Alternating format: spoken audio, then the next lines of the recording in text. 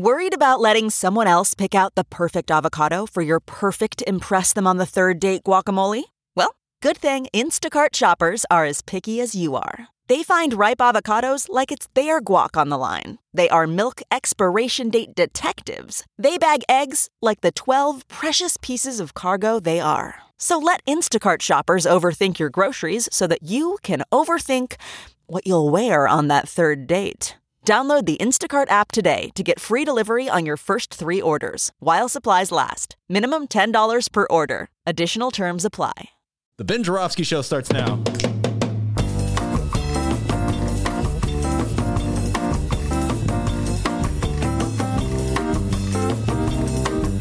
It is Thursday, August 1st, and live from the Chicago Sun-Times Chicago Reader Studio on Racine Avenue, this is the Ben Joravsky Show.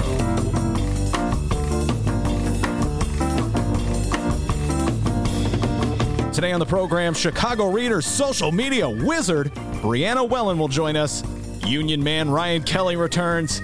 And we welcome back our good friend and host of the Doris Davenport Show, Doris Davenport. And now your host of the Ben Joravsky Show. Crazy world we're living in, right? Chicago Reader columnist Ben Joravsky. Hello, everybody. Ben Joravsky here. We're calling this, can we just all get along Thursday? And here's why. Rough night at the old Benny J. homestead in Chicago last night, D. There I was, dutifully watching the second Democratic debate on my little cell phone because it's on CNN and I've never had cable, so I'm watching it on a screen this big. And I'm thinking, uh-oh. This beating Donald John Trump thing, it's not going to be easy as I thought or said, D. That's correct. Yeah, well, I'm glad Mueller agrees with me on that. That's because my beloved Democrats were doing what they do best last night. Going at each other's throats. I don't think Democrats can fight Republicans nearly with as much passion as they fight each other. For instance, Cory Booker went after Joe Biden. Joe Biden went after Cory Booker. Kamala Harris went after Joe Biden. Tulsi Gabbard went after Kamala Harris. Bill de Blasio went after everybody. Why is Bill de Blasio even running in this election? Okay? He's like, oh, I'm Mr. Progressive. Dude, you were turning over billions of dollars to Amazon when you were mayor of the city of New York. Actually, you're still the mayor of the city of New York. You're in Iowa while the city's flooding. Why is this man running, D? I do not know the answer to that. Anyway, there he was last night, somehow or other. Not only is he running, but even though nobody's supporting him, he had enough support in the polls and campaign contributions by the cockamamie rules that govern the Watch your mouth. debate process. Oh, that's an old man term, cockamamie. Hey, you know who uses it? Mueller. Oh. Yeah. That's correct. That's those reflexes are cat-like, D. Anyway, there was de Blasio on stage just ripping into everybody, and there we go. One Democrat fighting another one. Anyway, party unity never seemed so far away. Now a word about Kamala Harris. As you know, as everybody knows, this is the show. I've been drinking dutifully the Kamala Harris Kool-Aid. That's correct. I'm going to have a little more. Yeah, we got nothing going on. Go ahead. But after last night's debate, ladies and gentlemen, I'm going to have to drink a lot more Kamala Harris Kool-Aid to fall under her spell. Good God, what a wretched performance by Kamala Harris. Sorry, Kamala. I mean, you know, there she was, D, on stage, and sort of like the first time she had to defend herself. And I got to tell you, folks, what made me so oppressed about her was that first debate when she went after Joe Biden. And I go, that's what we need, a prosecutor to prosecute the other person in the debate. Now, I know that's ironic, folks, because here I am criticizing Democrats for fighting. At the same time, I'm praising Kamala Harris for just doing such a good job of fighting with Joe Biden. That's called irony, and I know I'm not consistent. I know I'm not pure. Well, I was going to say, so sue me, except I don't want to be sued. Anyway, back to Kamala Harris. Last night, it was Don't sue him. It was her turn to get fricasseed. And that's because she made the biggest mistake any candidate can make. What I'm about to say is so cynical and so depraved and so jaded. Oh, it sounds just like a typical Ben Joravsky comment. That it is a reflection of my almost 40 years of covering Chicago politics. Rule number one for any candidate who wants to win: never give a real detail on anything. speak in vague terms and grand themes. If you give a detail, they can hold you accountable for those details. And so it was last night that was Biden went after Kamala Harris on her health care plan. I think Cory Booker went after her on her health care. And yes, it's a completely indefensible plan because we all know our system of health care is insane, where we have this profit motive right in the middle, something that should be a right for absolutely everyone. So we have to work a profit into it for the insurance companies at all time. We're at their complete and total and utter mercy. And yet we're told people love their private insurance plans, so we can't get rid of them. I don't know anyone in America, ladies and gentlemen, who loves their private insurance plan. But as Mick Dumke wisely said, the great Mick Dumke, Ben, people are afraid of what might replace it. So if you say you're going to replace it, then they may vote for Donald Trump out of fear. I'm scared. So what do you do if you're running for president? You don't give a detail. I know that's jaded. I know that's like not what they teach in civic classes. I know that I would be punished with like editorial boards would be no, no, no. But that's the reality in politics. You don't give a detail. In fact, one of Dennis's favorite politicians, the maestro. Bob Diber? The downstate Democrat who ran for governor? I love Bob Diber as much as the next man. But no, I'm talking about J.B. Pritzker. Oh, all right? Good Lord. Remember J.B.? J.B., the master, the maestro, quick on his feet. What I used to say about him, D? I used to call off the mic or on the mic? J.B. Travolta, because he was such a good dancer. Remember that? Yeah, I remember that. What was the other thing we used to say about him? He's smooth talking or whatever it was. Anyway. No. I don't know what you were about to push, but I'm sure it was a J.B. Pritzker related bit. Thing about JB, when he was running for governor, he said he was going to come to a fair tax. Remember all the reporters throughout the state of Illinois, myself included. And he said he loved puppies. And for the record, I love puppies. Hey, there you go, Dems. That's how you run a campaign, all right? Talk about puppies. Don't talk about the intricacies of your health care plan. Then you get slipping and sliding in the details and trying to defend the indefensible. Anyway, JB, I'm not a perfect person. That is for sure. Anyway, J.B. Pritzker, he ran on a platform calling for a fair income tax, and everybody in the state of Illinois, every reporter,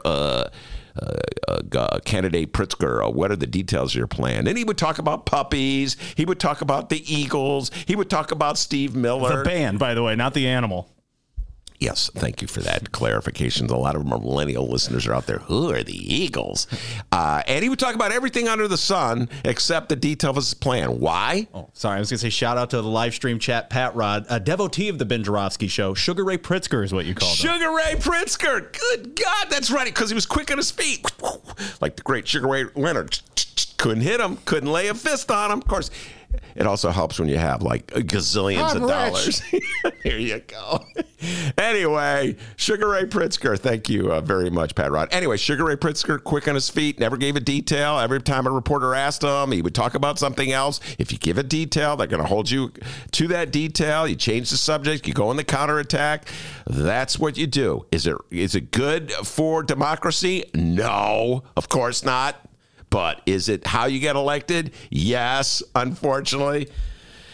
Kamala Harris. Hold on. Got to drink a little more of that Kool-Aid, D. It's running low. Not a full cup. It's going to take a lot of Kool-Aid to get me excited about Kamala. But here's the good news, D. We still have a long way to go before the general election. We got a great show today, everybody. Brianna Wellen will be here, social media wizard. From the Reader, she'll be talking about the debates and all the groovy things. Like that word, D? I've been thinking 60s since I saw Once Upon a Time in Hollywood. Awesome. Groovy. Anyway, she will be here to be talking, and we'll be talking debates with her. Ryan Kelly will be here, Union Man Ryan Kelly. I got a few tricks up my sleeve for Mr. Kelly. We'll be talking about union news with Ryan Kelly. And then, I can't wait. Doris Davenport, she is so fired up to talk about the debates. She watched all the debates. She was texting me last night. She's got like a bunch of surprises she's going to unveil. A lot of political talk ahead of us. We'll get to that. Dennis, many hats from the Ben Joravsky Show. He's moved a chair. He got up from his table. What? Right. One time, a couple of weeks ago, I was talking. All of a sudden, Dennis got up and left the room. I go, where are you going? And I remember that. I don't know. Yeah, because I had to get the guest. Was that what you were doing? Yeah. No, I think it was something else. I said, see ya. I got the guest. I think you were drinking that day. Oh, my God. Hey. Anyway, drink on the job. Plenty of political talk ahead. Before we do that, the doctor with the news. All right, our editor Leah. Hopefully, she gets back soon. She's part of this bit coming up. All right, it's the middle of the day. She did what I did at one time. Many hats on the Ben Joravsky. She's grabbing our guest Brianna. Yeah. It's the middle of the day. Let's talk about the national news happening this afternoon. Yeah, everybody's talking about last night's debate. Mm-hmm. It was 2020 Democratic presidential candidate debate round 2, night 2. Brought to you in part by so many attempted Joe Biden verbal beatdowns. Everybody's going after Joe. And the word malarkey. So this idea is a bunch of malarkey. Yeah. Get malarkey back. Malarkey. Yes, we knew it was coming. Here's a little montage of damn near every candidate running over Biden last night. But hey, unlike the last time, the former vice president didn't just lay in the middle of the road and let everybody do it. He fought back. He must have doubled down on his Centrum Silver, Ben. What is that? Or whatever vitamins really old people take. Hey, no ageist jokes, okay? Is that right? Centrum Silver? You're old. I am old, but you know what I do? What? I drink the Kamala Kool-Aid. Oh, okay. That keeps me young at heart. Oh. And I eat those lifesavers that Mark Sims brought, okay? By the way, running low. Mark, bring some more. No, don't. Okay, don't. People eat them on the show, Dennis and it's bad. The lifesavers, Mark. I love the lifesavers. You're welcome, listeners. They're white lifesavers. Ricky Hendon goes, where are the black lifesavers? Remember that great line from Ricky Hendon? So anyway. We had the lifesavers there, and it'd be like, what do you think, in your humble opinion, what do you think of politics? Let me think here. For 10 trivia points, lifesaver. Which guest most violated the lifesaver policy? The one who inspired it? Yes. Susana Mendoza. Yeah. Oh, here's a lifesaver. I know. I'll open it on the mic. Hey, Ben. Politics. You know what's over here funny? Going crazy. It's funny. The BGA did that deep dive on some of the things she said on our show. But not once did they mention Lifesaver Gate. Did you notice that, D? Come on, BGA. Wake up. Get to the real issues. My goodness. By the way, in your article sometimes, huh? The producer, Dennis. Then that other guy, Dr. D, said... Yeah, I'm not a doctor. Hey, they spelled my name right. That's all that matters. All right, Centrum Silver was right, though. That's what old people vitamin. All right, shout out to CNN for the audio. Let's play this here. Oh, and also shout out to CNN for the hip instrumental that's playing underneath. Mr. Vice President. Vice President Biden. I want to address Vice President Biden directly. Oh, that's cool, man. Under your plan, status quo, you do nothing to hold the insurance companies to task for what they have been doing to American families. Anytime someone tells you you're going to get something good in 10 years, you should wonder why it takes 10 years. It looks like one of us has learned the lessons of the past and one of us hasn't. Let me begin by telling you middle ground solutions, like the Vice President has proposed, or sort of middling, average-sized things are not going to save us. We have a system right now that's broken. And if you want to compare records, and frankly, I'm shocked that you do, I am happy to do that. Because all of the problems that he is talking about, that he created. Why did you announce in the first day a zero-tolerance policy of stop and frisk and hire Rudy Giuliani's guy in 2007 when I was trying to get rid of the crack cocaine? Mr. Vice President, there's a saying in my community, you're dipping into the Kool-Aid and you don't even know the flavor. The Kool-Aid joke. Hey, man, by the way, CB, Corey, that Kool-Aid line is my line. Stole my line. Oh, there's a lot of that going on today. We're stealing my lines left and right. We're going to be playing the interview from Rahm Emanuel on Late Night with Colbert. Mayor Rahm stole my lines, too. Oh, my God. Mayor Rahm. All right, so you get the point there. Yeah, everybody was trashing Joe Biden last night, but Joe Biden fought back. Last time, did not at all. He looked very shocked, actually. So like we did yesterday, we're going to go around the table here and grade the candidates on their performance last night. But before we do that, let's pick our winners. Hosts go first. Let me channel my inner Ben Joravsky. In your humble opinion, says that a lot. Who is the winner of round 2, debate 2? Bernie Sanders and Elizabeth Warren. Okay, that was yesterday. Yeah, I know, but everybody was such a loser last night. Oh, my. If I had to pick one winner, I would say it's a tie between Jolt and Joe. Now, you did this yesterday. Biden. You got to pick one. Wait, what did I say yesterday? What? Oh, the same one, Sanders and Warren. Yeah. All right, I'll give it to Jolt and Joe because at least he survived, okay? So, but I thought Tulsi had a couple good moments last night, too, even though she's a little wimpy on the impeachment. Come on, man it up, or woman it up, I should say, on impeachment. So I'll give it to Jolt and Joe with Tulsi right there behind All right. Editor Leah, I was worried you were gone there for a minute. Who was the winner? Tulsi Gabbard for me. Tulsi. She loves Tulsi Gabbard. She got a Tulsi tattoo last night. Oh, wow. Yeah. Should we bring Brianna into this already, or should we give her a break? Brianna? I'm ready. All right, Brianna Wellen from the Chicago Reader. She just walked in, got a glass of water. And so who was the winner of last night's debate? Go! Oh, man. I would say Cory Booker for me. CB. Wow. Wow. Oh, why do you say that? I feel like he did a really good job of staying on message and being like, guys, we're on the same team. Like, we're all trying to accomplish the same thing. And that opening line where he was like, this is exactly what Trump wants to see right now, is all of us fighting and using this Republican rhetoric against each other. I was actually saying the same thing in my opening bit, too. Were you a Cory fan before last night's debate? I've definitely been following him, but last night bumped him up the list for me, for sure. All right. Well, Leah's a huge Cory Booker fan. I do like Cory Booker. I think Cory Booker is second for me. From last night's debate? Yeah. Okay. I'd pick Joe Biden as the winner simply because he's in the lead. All he had to do was just, survive. Stay in the lead. Yeah. Not get run over, stick up for himself. And it seemed like he's now more aware of his surroundings. So, yeah, I'd say Joe Biden was the winner because he's in the lead. You know what I mean? Mm-hmm. Just don't look like an idiot, dude. Well, okay, we'll let that one go. All right, so let's give grades to the candidates here. We did it yesterday. It's a pretty good time. First up, Andrew Yang. Okay, Andrew Yang. Now, we're going to have some differences of agreement on Andrew Yang. I really appreciated the fact that Andrew Yang does not wear a tie. He called attention to that fact. I hate ties. I've always hated ties. And so... Big issue guy here. If it was... The whole race came down to the issue of wearing a tie, I would vote for Andrew Yang. Unfortunately, there are other things I have to consider. So, Andrew Yang, D, he's a one-issue candidate. And I'm not really feeling the one issue he has, which is to give guaranteed income for every person in America. And so to have him on stage hammering at that issue time and time again is sort of like leads me to this question. Why are you running for president of the United States? There are so many problems that we have in this country.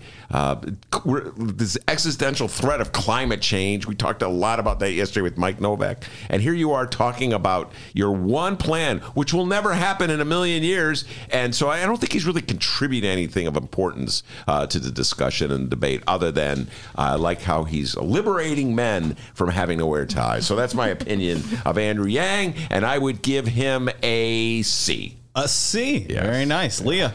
I think I'd give him a B- because he stepped up a lot from the last debate. He actually impressed me because I didn't think that he was a candidate. Like, I didn't take him seriously before. And he may have one issue, but it's to me, it's a good issue. I think. And I like how he kind of connected it, like every topic he tied back. But my one criticism was that when they were talking about climate change, and they were like, he's like, it's too late. That's why we need to give everybody $1,000 to protect themselves. Let's all get high. Oh, yeah. Yeah, and that was really funny and kind of but that surprised me because along the campaign trail, he's been talking a lot about like how much he wants to invest in carbon capture and stuff like that and renewable energy. So I don't know why he didn't talk about that. But yeah, he is kind of a one-trick pony. But, one-trick pony. Yeah. Brianna? I really have not been following him that much at all. I'm not a politics head like you guys are. So that was the first I heard about his $1,000 thing, which just sounds fake to me. It reminded me of Veep, actually. I feel like that's like what a character on Veep would solely run on. I'm going to give him a C+, and the plus is just for getting big laughs at the top during his opening remarks. What was his opening remark? I got it here. I'm going to give him an A just because he said I like it. the thing. The thing about the math? He just said anything. The last debate, he said nothing at all. The bar is low. So he gets an A from me just for getting his hands out of his pockets and talking. Here's Andrew Yang. If you've heard anything about me and my campaign, you've heard that someone is running for president who wants to give every American $1,000 a month. I know this may sound like a gimmick, but this is a deeply American idea, from Thomas Paine to Martin Luther King to today. Let me tell you why we need to do it and how we pay for it. Why do we need to do it? We already automated away millions of manufacturing jobs, and chances are your job could be next. If you don't believe me, just ask an auto worker here in Detroit. How do we pay for it? Raise your hand in the crowd if you've seen stores closing where you live. It is not just you. Amazon is closing 30% of America's stores and malls and paying zero in taxes while doing it. We need to do the opposite of much of what we're doing right now, and the opposite of Donald Trump is an Asian man who likes math. The crowd loved that So line. let me share the math. $1,000 a month for every adult would be $461 million every month right here in Detroit alone. The automation of our jobs is a central challenge facing us today. It is why Donald Trump is our president, and any politician not addressing it is failing the American people. Yeah, I remember that opening line. Oh, that's pretty funny. But the thing is where I'll now give him a shout out for this. Like Marianne Williamson, what he does, I think, is give. He gives a perspective about a change in society that we're often ignoring, and just how people are just getting automated out of their existence, out of their jobs, and our country seems incapable or unwilling to deal with that and confront that in any systematic way. I give him credit for bringing that up, like Marianne Williamson brought up the legacy of slavery and the legacy of Jim Crow in a debate where people generally avoid complicated, deep dives into important issues, it is straight out of Veep. Nobody's going to come up with it. $1,000 a month. Like when I joke about the TIF program in Chicago, where we just shower money on developers, I always say, if we just gave that money literally to people in the city of Chicago, we'd be better off. So there's a part of me that's, now that I think about it, is sort of feeling the Andrew. Hold on. Oh, no. He's got Andrew Yang Kool-Aid. Andrew Yang Kool-Aid. Plus, he doesn't wear a tie, D. All right.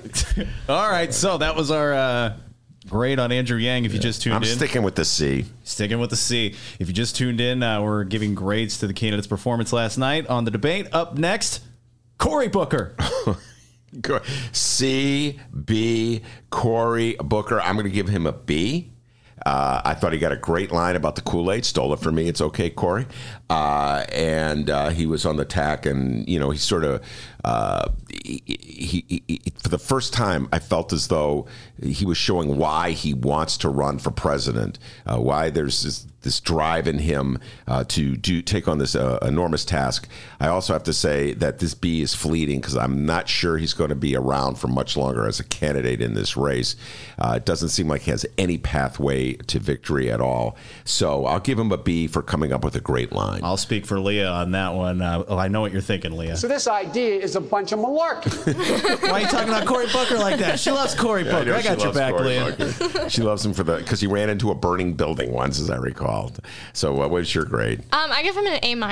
I think he really stuck to his message yesterday. I think that he's kind of promoting a Marianne Williamson-esque message, but in a way that's more sane and makes more sense to people, and he's very charismatic. So I definitely agree with him in that I think the party needs to be unified, and I'm glad that he emphasized that.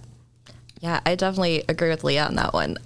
He was the most charming person on that stage. He was the only person that I walked away still liking, really. Everybody else had moments where I was like, what are you doing? And I really like that Cory Booker is a single person. I think it'd be cool to have someone who's not married as a president. He's dating Rosario Dawson. Yes, he is. Yeah. Power couple. Very powerful. Yeah. So still he's single because they're not married. Right. Okay. Yeah, it's different values that he's going to bring into the White House, which is a very traditionally family values, married people caring about stuff. So great. I'm going to give him an A. Whoa, okay. Nice. Corey is winning over the crowd here, young D. I'm going to give him a C. Whoa. Because Kamala Harris did that in the last debate. He's just trying to pull the Kamala Harris and rip Biden. You know what I mean? So Kamala was the original gangster to rip Biden. You know what I mean? So and Corey's trying to do it too. You know? But you didn't like his Kool-Aid line? I stole it from you. I know you did steal it. All right, let's do one more, and then we'll take a break here. We got a lot of candidates we're going to go through. We're going to get all the candidates throughout today's show. Our next candidate did pretty well, I'd say. Tulsi Gabbard. Oh, yeah, it's Tulsi Gabbard. Well, why don't you go first this time? Oh, she definitely gets the A+ for me. I think that she did the best. I appreciate her. Her message is very different than everybody else's. Nobody's really focusing on the issues that she is. I think that her anti-war campaign, that she wants to promote peace like this and nobody's proposing the solution to take money from abroad that we're spending unnecessarily and to bring it back to promote our economy here. Mm-hmm. So I think that's a fresh idea. Yeah, I'm going to give her a B+. I think that while Cory Booker was super charismatic and talked about bringing the party together, she was one of the only people who wasn't like actively engaging in a aggressive way with the other candidates. And she went after Kamala. Oh, yeah. Yeah, she went after Kamala pretty hard. But for the most part, she was pretty even-tempered and really was just getting her actual message out there instead of doing the back and forth that so many of the other candidates were doing.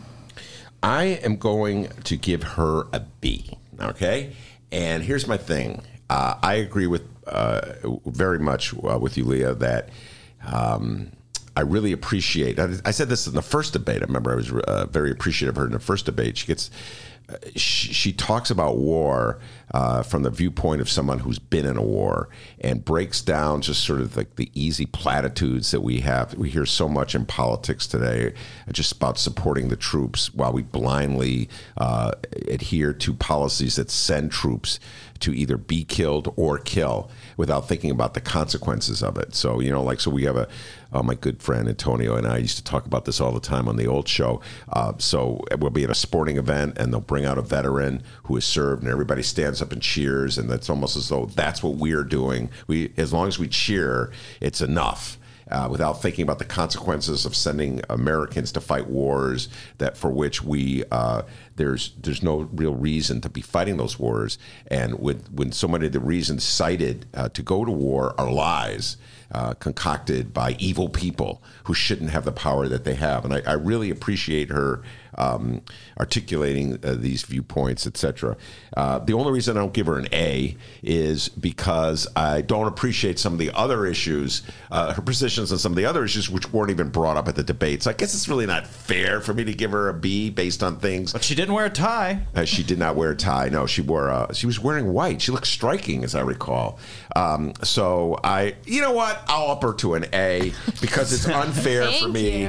It's unfair for me to hold her accountable for what I think are the nonsensical things she says about impeachment and her utter wimpiness on impeaching Donald John Trump. So I'm going to give Tulsi Gabbard an A+. Whoa. How about that? Boy. How about that? Because unlike Cory Booker, she didn't go after Biden. No.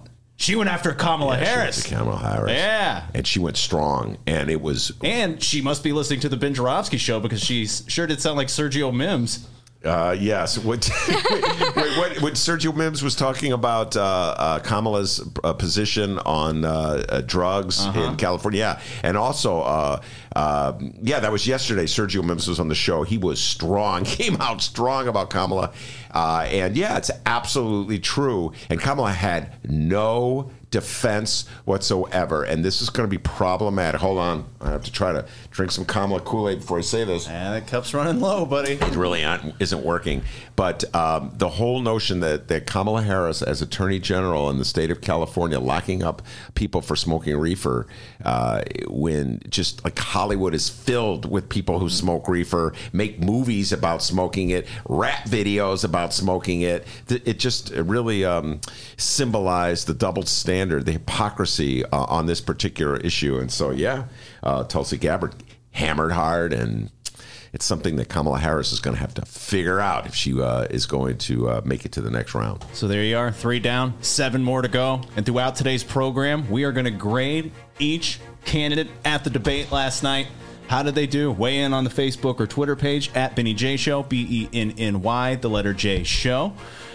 We'll keep you posted on this as today's program rolls along, and we'll be right back. Don't go anywhere. It's the Ben Joravsky Show.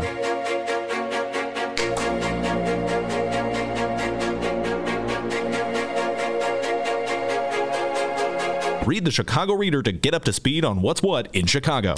Culture, food, arts and entertainment, weekly concert listings, weekly event listings, the environment, travel. I can continue, but you get the point. And for all of you Chicago political junkies, raw weekly columns on real city politics from Maya Dukmasova and our very own Ben Joravsky. The Chicago Reader, free to the public in newsstands throughout the city and online at chicagoreader.com. Read it now and be a more informed Chicagoan.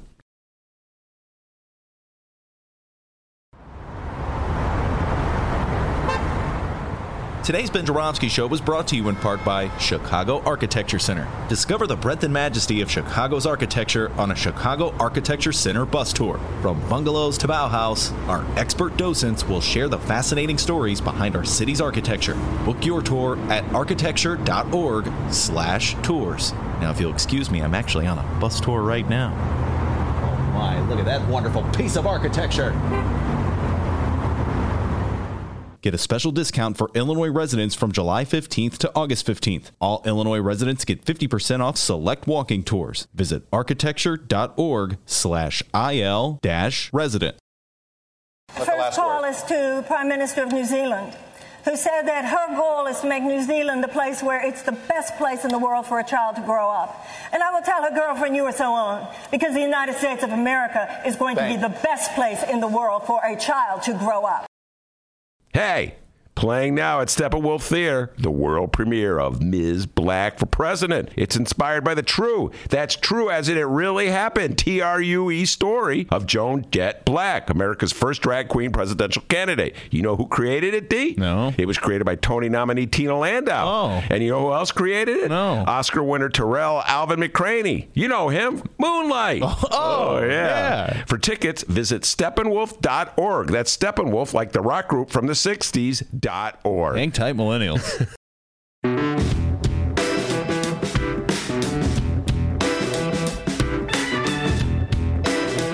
Commercial break over.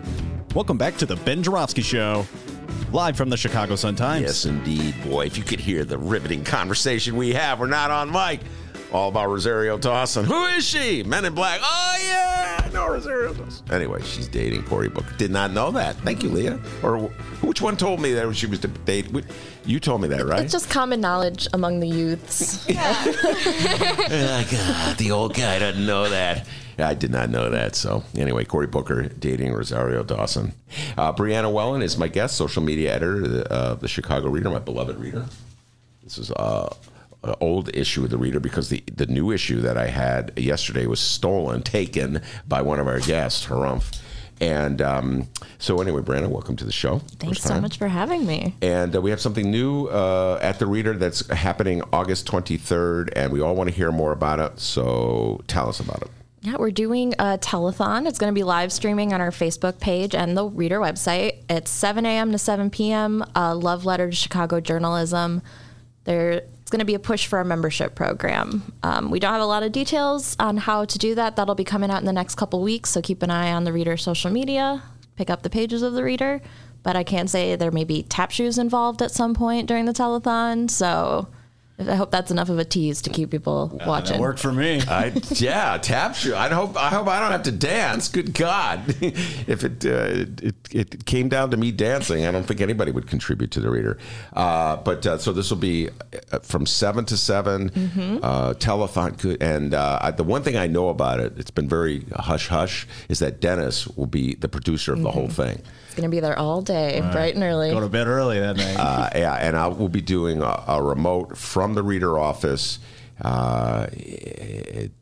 doing our regular show from 1 to 3:30 or whatever the regular show is, but from the Reader office. Yeah, and it'll be a cool chance for people to see where the magic happens, what the office looks like, and meet some of the current staffers. We're hoping to get some old Reader folks on as well to talk about the history of the Reader. So if anybody is listening who is a former Reader person who's interested in being a part of it, definitely reach out on social media or email me at bwellen@chicagoreader.com. bwellen, and W-E-L-L-E-N. Yeah, W-E-L-L-E-N, Brianna Wellen. All right, Brianna. So what is just some of the good stuff in the Reader that we should know about? Some of the stories that you're really excited about. Yeah, our cover story this week is actually by former intern Matt Harvey. It's about a organization called Project Swish, and it provides basketball courts for kids in the summer who don't normally have access to them outside of the school year. So just trying to keep kids on the south and west sides off the streets and keeping up their b-ball skills all summer as well. That's a really great story to check out. The Tribe is back this week with their series The Block Beat. They are talking to drill music queen Katie Got Bands. They went back to her old home in Ellis Park where the projects used to be that got torn down, the Ida B. Wells project. So that's a really great video online that you can check out, and then the story in the paper as well. And then we got a story that got retweeted by Ann Coulter. So we got the Ann Coulter bump for maybe the first and last time ever in the Reader. Wow, what story was that? It's about Luxembourg immigrants in Chicago. Apparently we have the second largest Luxembourger population next to Luxembourg itself. So why did Ann Coulter... I have no idea. If anyone has any insight into her fascination with Luxembourg, I would love to hear about that as well. Wow.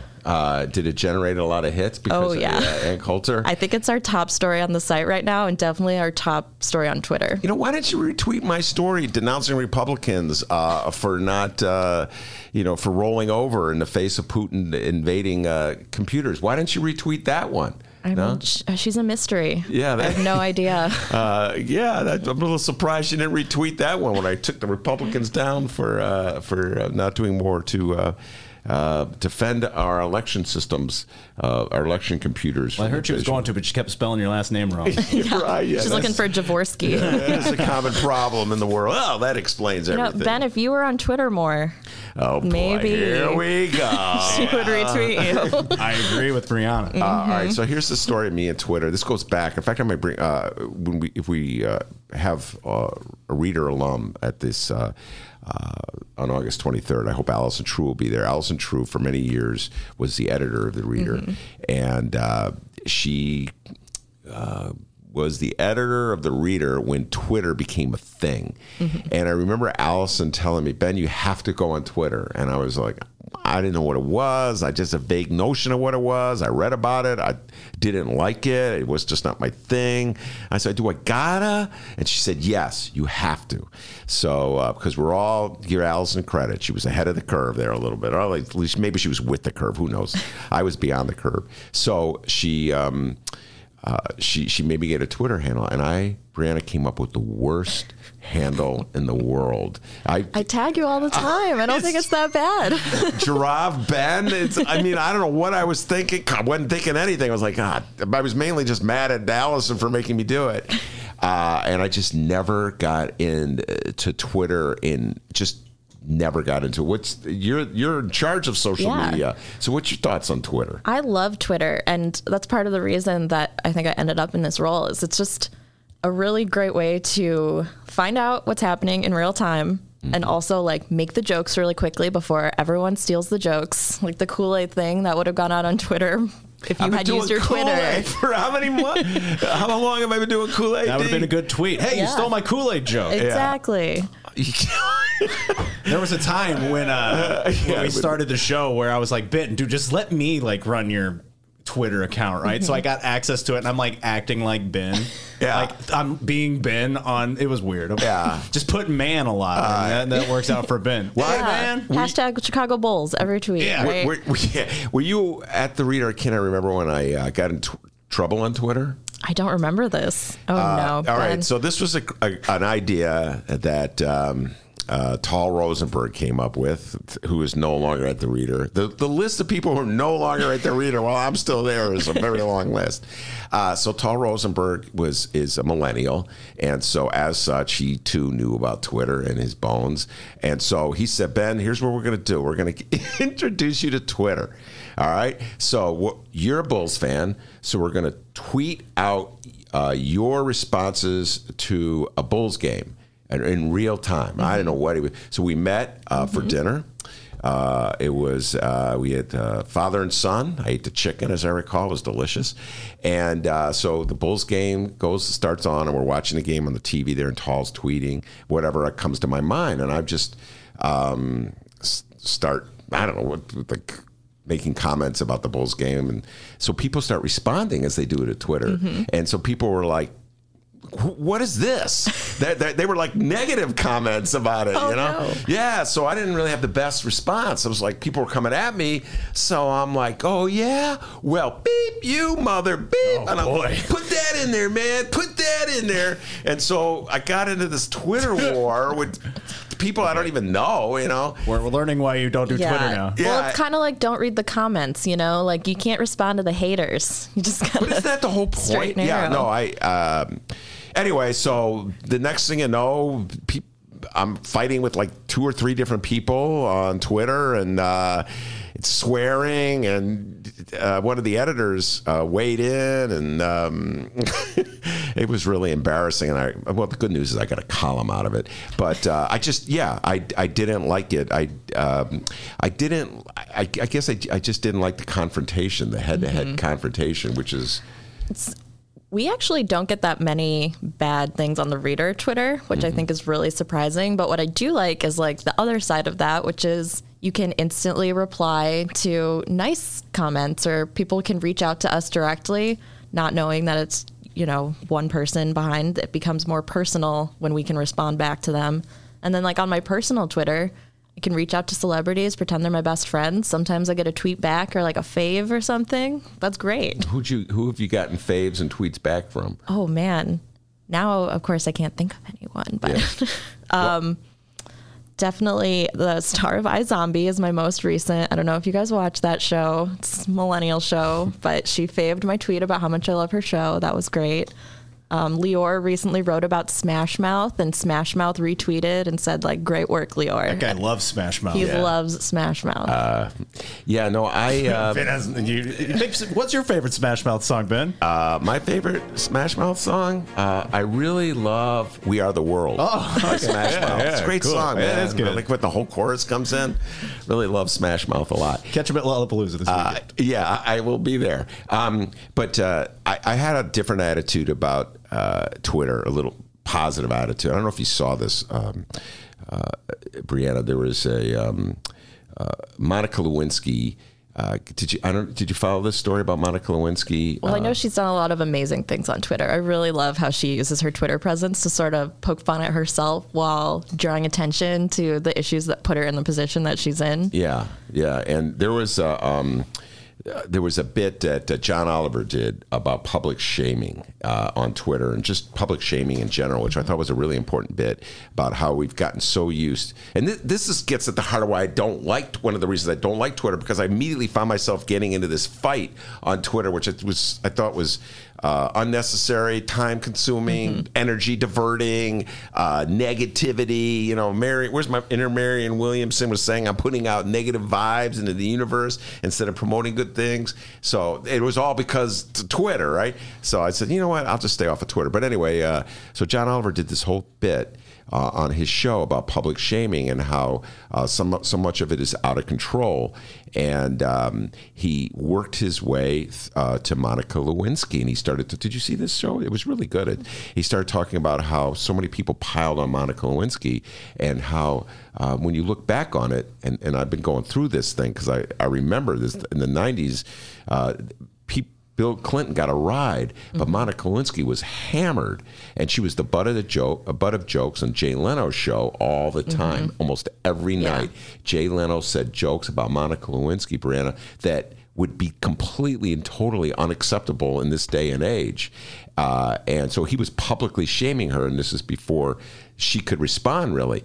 And so the interview culminated with Monica Lewinsky coming on the show and being interviewed by John Oliver, and she was saying that one of the things that's good about Twitter is that if the scandal had erupted in this day and age, she would have been able to fight back.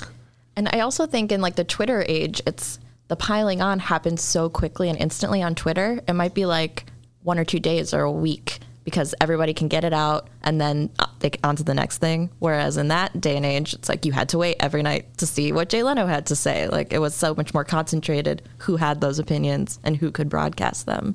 And now people just get it out of their systems and on to the next. Yeah. And the other thing she said, it was very empowering. I don't know if you have this feeling, to defriend someone. Or what do you call it in Twitter? It's not friends. You can block or unfollow. Yeah, whatever. She goes, it's very empowering. Someone says something outrageous to her, boom. Anyway, so it almost made me rethink my thoughts about Twitter. But I know it here is in existence. I know you do a good job. I'm glad you do the job. I'm glad... This guy over here, for all his talk, barely is on Twitter. Oh, the one guy that tried helping you. You're throwing me under the bus. He's on your show Twitter all the time. Yeah, dude. Come on. All right. No, and Alior Galil just tweeted, actually, listening to @BennyJ Show. That's our handle. That's your handle. That's your show. @BennyJ Show. He says, listening to @BennyJ Show and heard Ben say my favorite Smash Mouth song, We Are the World. There you go. That's going to blow up on Twitter.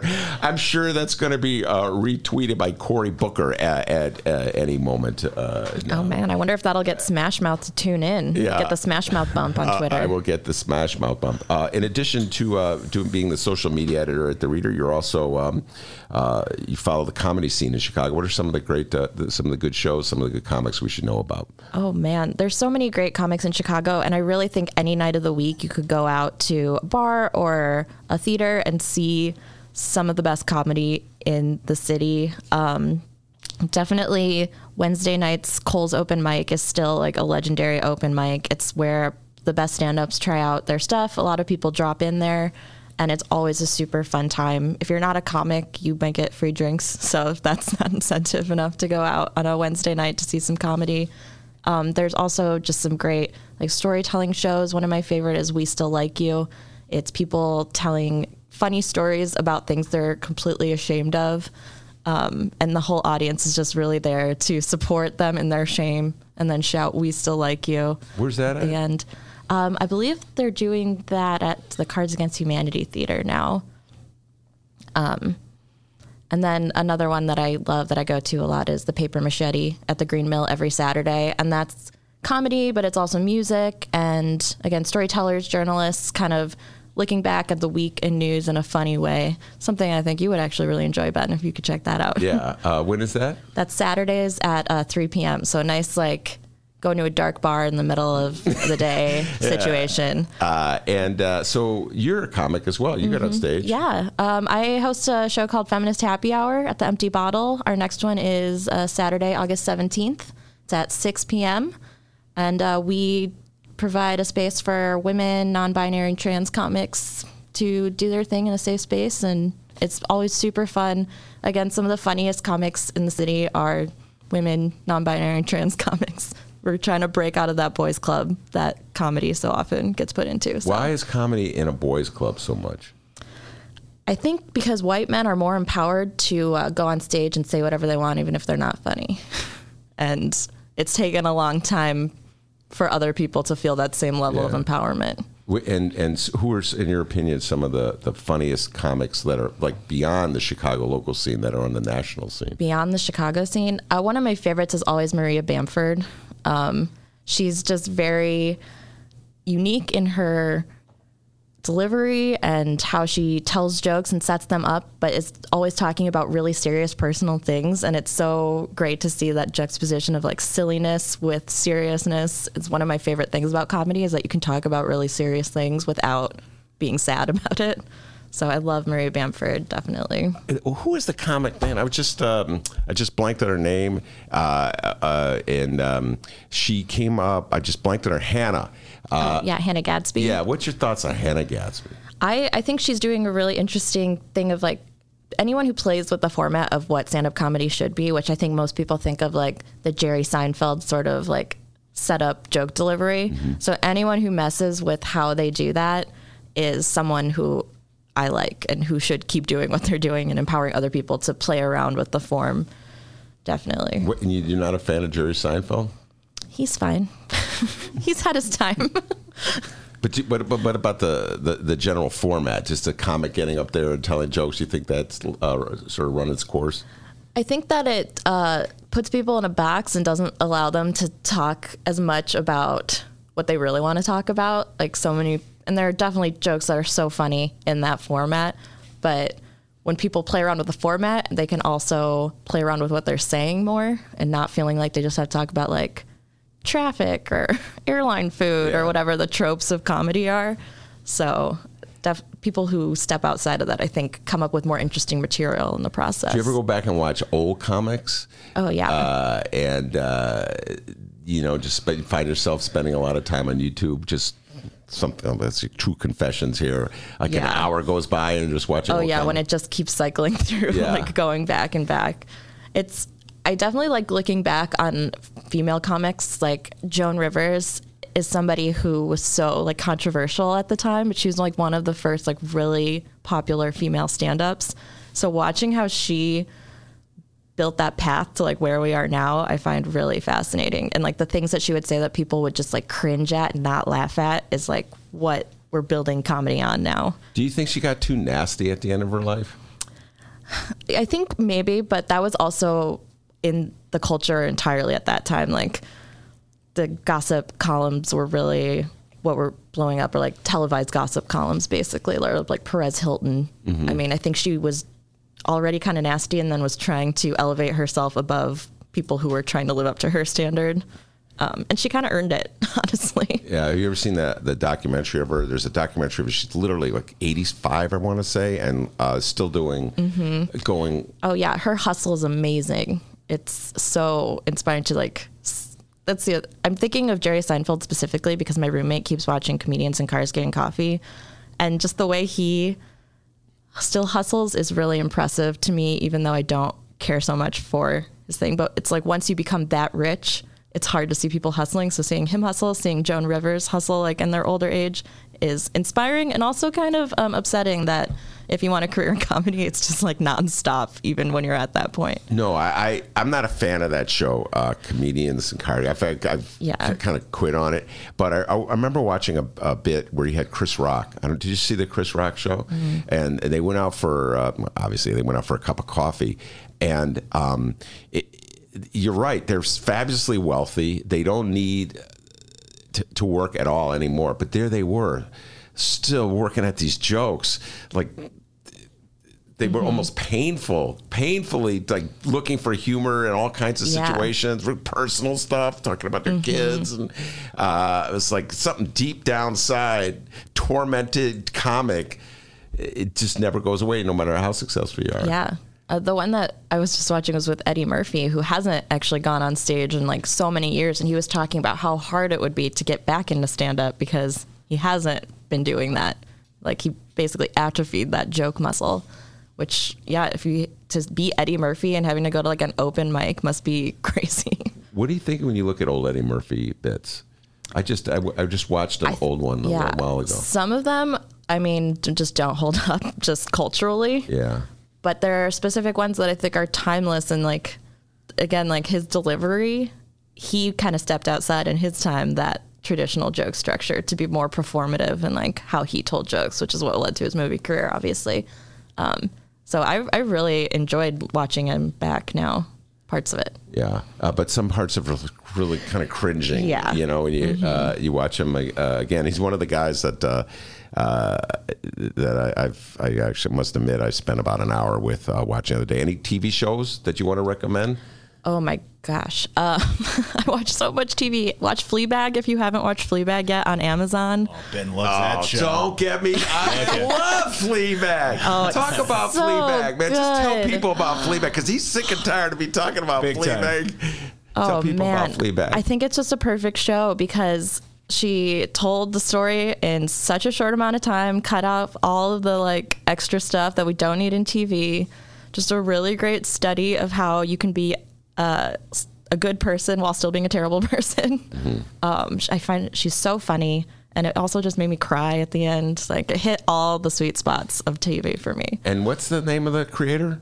Phoebe Waller-Bridge. Yeah. And she also worked on Killing Eve, which is a great show. And I heard she was punching up the new James Bond movie, too. Yeah, she's busy. Yeah. She's really busy. And the jumpsuit in season 2 of Fleabag also, like, that's a trend that everybody bought that jumpsuit. Yeah. I don't remember the jumpsuit. And that went right over my head. That was the big. That was all over Twitter. If you were on Twitter, you'd know more about the jumpsuit. We're coming right back at it. And I've just blanked on the name of Ice Cube. Smash Mouth. The show about the woman comic from the Marvelous Mrs. Maisel. Yes. Mm-hmm. Very obsessed on that show. Yeah, that's a good one too. Do you like that one? I like it. I wish that she bombed more, because I don't think anyone's that good at comedy right away. And I would wish that we saw more of the joke sets and had more like actual comedians writing the jokes. Those would be my biggest. Agreed on both fronts. Mm-hmm. No comic is just going to get up there. Absolutely not. And kill it that way. In one sense, I think it's good, because I think it is inspiring a lot of women to think that they can do it that way and are getting up on stage. But then that must be all the more devastating when they bomb. By the way, I share this moment with you. I've never confessed this. After I first saw the Marvelous Mrs. Maisel. Confession time on the Ben Joravsky Show. I spent about an hour on YouTube going back and looking at the female comics that she was patterned on. Mm-hmm. There was a whole group of them, and you could still see them on. Well, she was supposed to. That show started as it was going to be based on Joan Rivers coming up, but then they kind of shifted the time frame a little bit, and that part of detail of the show got lost. Well, it is very Joan Rivers-esque, but they made her broader than Joan Rivers. Mm-hmm. Good show. I was obsessed with it. Fleabag, too. I'm obsessed with that as well. Brianna Wellen is my guest, social media editor at The Reader. One more time before we let you go, tell folks about the big Reader Shindig that's coming up. Yeah, August 23rd, 7 a.m. to 7 p.m. Check out our Facebook live stream, our website. We're going to be doing a telethon just to get the word out about our membership program, possible tap dancing, possible old Reader folks, maybe more surprises as it comes together. Are you going to be the host for most of the day? We're going to split it up among current Reader folks. So Tracy Baim, our publisher, is going to kick things off. Our editors-in-chief, Karen Hawkins and Sujay Kumar, are going to host parts of it. So then Ben, your show will be right in the middle. Tracy Bain, by the way, publisher of The Reader, has about 10 minutes of stand-up she's going to do. Did you know that? And she's going to do her imitation. Yeah, Tracy Bain, she's listening right now. She's going to do a Rodney Dangerfield imitation. Yeah, I've heard her working on it in the office. It's going to kill. You got a million of them. Anyway, thank you. No, but we are going to be doing our show live from there as well, 1 until 3 p.m. the regular time, so it'll be a good time. Yeah, I got to cut deals and book guests, boy. I guess I got that to look forward to. Anyway, Brianna Wellen, thank you so much for stopping in. I really appreciate it. Thanks so much, Ben. The great Ryan Kelly's on deck. He's just waiting and eager to get on and do his Rodney Dangerfield imitation. We're going to bring him on when we return. If you've heard anything about me and my campaign, you've heard that someone is running for president who wants to give every American $1,000 a month. I know this may sound like a gimmick, but this is a deeply American idea, from Thomas Paine to Martin Luther King to today. Let me tell you why we need to do it and how we pay for it. Why do we need to do it? We already automated away millions of manufacturing jobs, and chances are your job could be next. If you don't believe me, just ask an auto worker here in Detroit. How do we pay for it? Raise your hand in the crowd if you've seen stores closing where you live. It is not just you. Amazon is closing 30% of America's stores and malls and paying zero in taxes while doing it. We need to do the opposite of much of what we're doing right now, and the opposite of Donald Trump is an Asian man who likes math. The Ben Joravsky Show is supported by the Northwestern Summer Writers Conference. Now in its 15th year, the 3-day conference held in Chicago features a diverse array of workshops, speakers, discussions, and readings. Learn more at sps.northwestern.edu/writers. I read the op-ed last night, I believe, Lucy Flores. And Joe Biden needs to give an answer. Hey, everybody. What you're about to hear are the piano stylings of Jeff Manuel. Man, listen to Jeff go. Jeff Manuel has been playing piano around Chicago for years. He's played for conventions, for celebrities, played in basement bars with blues bands. He's played at prestigious social clubs, fine restaurants, and in the intimacy of private homes. Book Jeff Manuel at jeffemanuelpianist.com. Don't worry, I'll spell his name at the end of this commercial. You know what Chicago Magazine said? They said that Jeff Manuel is, quote, as comfortable with Chopin as he is with Cole Porter. He's excellent and his performance is joyous. He offers an elegant stream of compositions and interpretations that entertains the mind but won't hurt the ears. To hear more of Jeff Manuel's work and to book Jeff for your next event, go to jeffemanuelpianist.com. I'm going to spell it out for you, people. J-E-F-F. M as in Mary, A, N as in Nancy, UELPIANIST.com. Take it away, Jeff Manuel.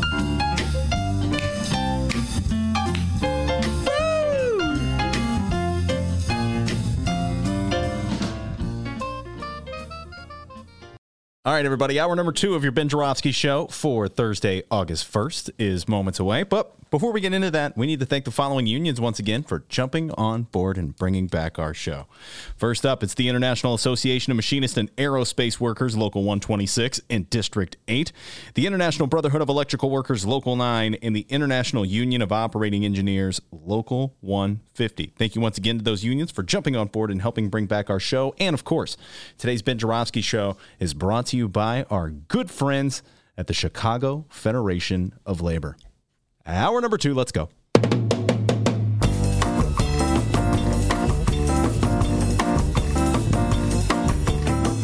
It is Thursday, August 1st, and live from the Chicago Sun-Times Chicago Reader Studio on Racine Avenue, this is the Ben Joravsky Show.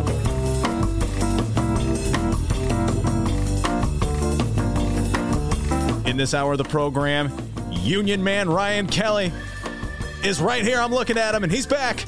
And it's the long-awaited return of our good friend and host of the Doris Davenport Show, the one, the only, Doris Davenport.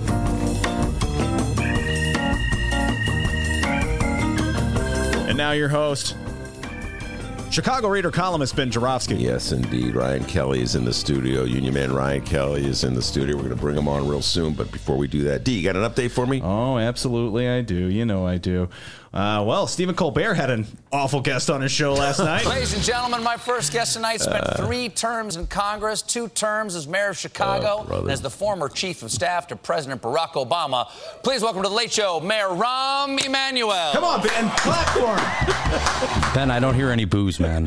None. That's right. I'm trying not to clap too much, okay? Former Chicago Mayor Rahm Emanuel. Okay. So we have some highlights to play from Rahm's Colbert interview. Rahm, I'll be honest, he seemed stoned, like the way he was acting. And hey, man, it's legal. Well, not technically, it's not legal, Rahm. Here we go. It's not legal till January.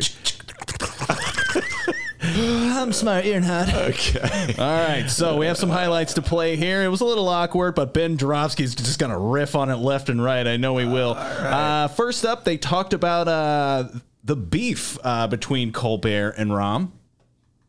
How you doing? I'm doing okay. It's nice to have you here.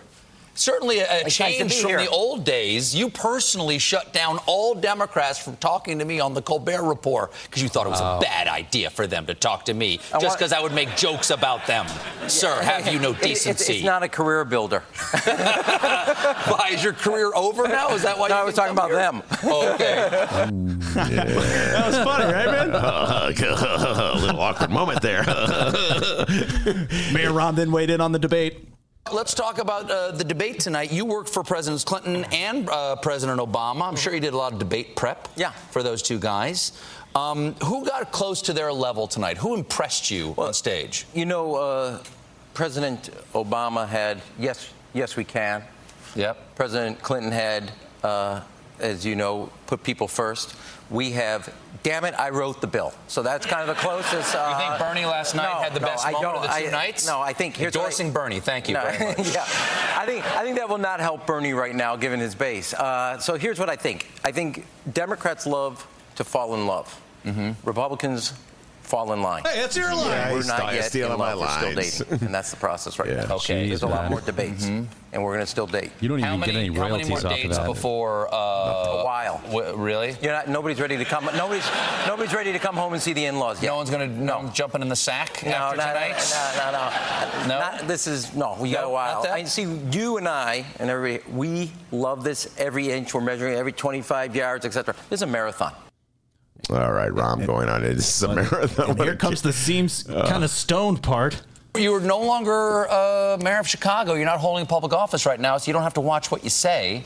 Not that you ever did that much. I was going to say, that was not really.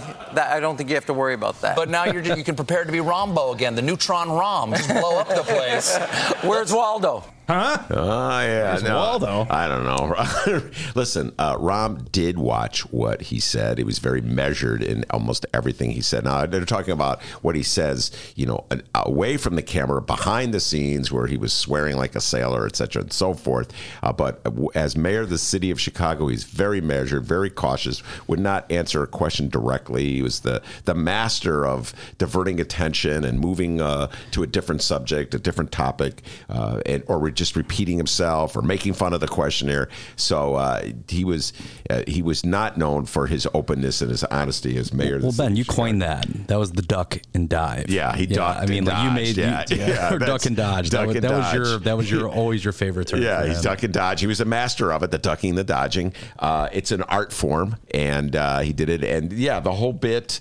What was the thing he said, D, that he owes to me? He stole it right from me. Democrats fall in love, Republicans fall in line. Yeah, that's you thief. Yeah, there you go, you thief. But it was a little awkward at the top because Mayor Rahm, when he was running, when he was in charge of the congressional committee, was very cautious about where Democrats went, and he did not want them to engage in banter with Steve Colbert, and he thought that it would hurt their brand. So there's many different dimensions of Rahm. Rahm, the controller who tells other people what to do, then Rahm, who's promoting his own brand, goes on TV. So we got more to play from that. We're going to play a little later. Rahm weighs in on Joe Biden. Oh, boy. All right, we'll play that later. He looks so excited. And also, we got to post it on our Facebook and Twitter pages at Benny J Show, BENNY, the letter J Show. A few of you have commented. We're going to read your comments as well. All right, very good. We'll get to that later. Doris Davenport coming in later in the show where we're going back to debate talk. So I'm sure she'll have some interesting things to say about Rahm Emanuel. Ryan Kelly in the studio. Welcome back, young man. What's up, brother? How are you guys doing? Doing very well today. Say brothers. And yes. I want to say a couple things about this young man who's sitting across me, Ryan Kelly. When I was removed from the last job I have, he was one of the most loyal people that came forward, stepped forward, helped me with the transition to this new podcast. And so I just have to say thank you. I appreciate everything you did for me at that moment. I remember a phone call we had. It was outstanding. Yeah, it was like, you talk about F-bombs flying, Ryan Kelly. That's one thing I appreciate about the former mayor is like, off the record, yes. I mean, it's like, hey, Benny, you're going to kick some ass, dude. You're going to keep rocking and rolling. Fuck it. Yeah, that's pretty much what Ryan Kelly said. But I'm saying this all as a way of saying that Ryan will not be a regular on the show anymore. A lot of other obligations he has with his job. So I just want to take this moment. You'll be back, I'm sure, but it won't be on a regular basis. I just want to say thank you for being so supportive of me when I was on the ropes. All right? I don't ever think you guys were on the ropes. You guys were kick-ass then, you're kick-ass now, and you guys are like just trudging through it like a steel rod through butter. So you just keep doing what you're doing. I'm going to keep doing what I'm doing, so I got some interesting, really cool stuff to talk about coming up in the future. But as you said, I mean, there's some things coming up that are going to require more of my time, which are good things, folks. I mean, they are good things. All right. Now, before you go, I happen to have a little fun with you here, young man. Oh. I always thought that Ryan Kelly came from Boston. And it was just, I don't know what, the first time you came on the show, there's little a dog in in here, cool. This Doris is great. Davenport. Doris, you're awesome. Yeah, I love you. Brought her That's dog. cool. Mr. Precious that is a in first. The studio. And Mr. Precious has entered the studio. Anyway, so you, for some reason, we talked about Boston, and I just, in my mind's eye, Ryan Kelly is like, oh, the guy's from Boston. I think we were talking about the Kennedys.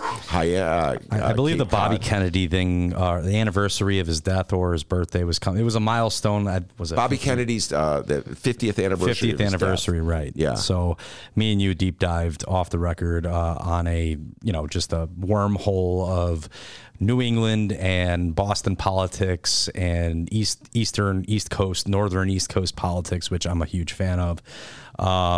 And yeah, so continue. Yeah, so anyway, so then the other day we were talking on the phone, and so I said, yeah, you're from Boston. And then Ryan Kelly says, no, I'm not from Boston. For the fifth time. Yeah, I'm not from Boston, Ben.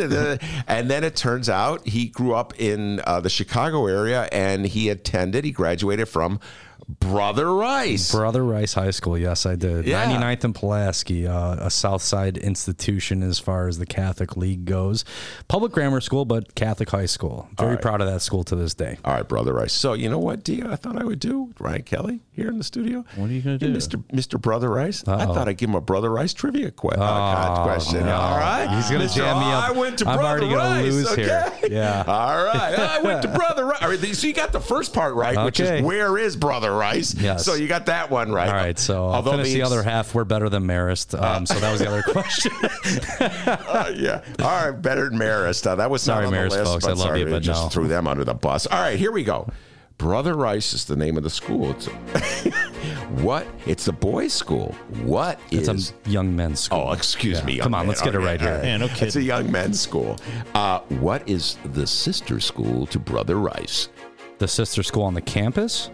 Well, there's only one sister. Well, what is it? It's Mother Macaulay, but I mean, like, say it again. Mother Macaulay. Ding, ding, ding. Yeah, that is correct. It's on the campus, and St. Xavier College is there, and there's even a small public Evergreen Park grammar school on the southeast corner of that. You don't get extra trivia questions. No. I'm gonna educate you because, in fact, the Christian Brothers it's a men's organization. Oh my God, so that's the next question.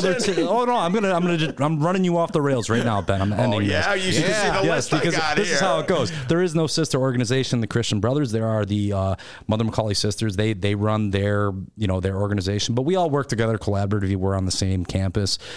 We've remained girls' school, boys' school. Yeah, the sister school. Right. Yeah, okay, that's what I said. Like, Right. if you have a prom dance or something, or is it the sister school to brother school? Mixers. The mixers. Okay, there we go. Look, he's trying to say my trivia questions are no good. What else you got left, Ben? All right. Oh, we got a lot. We're just warming up. All right, boy, come on. All right, here we go. Let's go. School colors. Brother Rice. Orange and maroon, man, all day. Excellent. And white, technically, if you really put it out there. But all right, we're going to get a little harder. That's correct. Oh, no. The school started in 1956. Wow, I did not know that. Yes. Okay, all right. When was the last year that the Brother Rice football team won the state championship? Ooh, that I can't answer, but I know we came close last year. I'll give credit for that one. Coming close. Yes. 1981. In fact, I know a guy who's in the operating engineers, John McGlynn. His kid just was on the senior team. Johnny McGlynn, if you're out there, the kid's a monster. All right. Kid's a big kid. So. Now, here you go.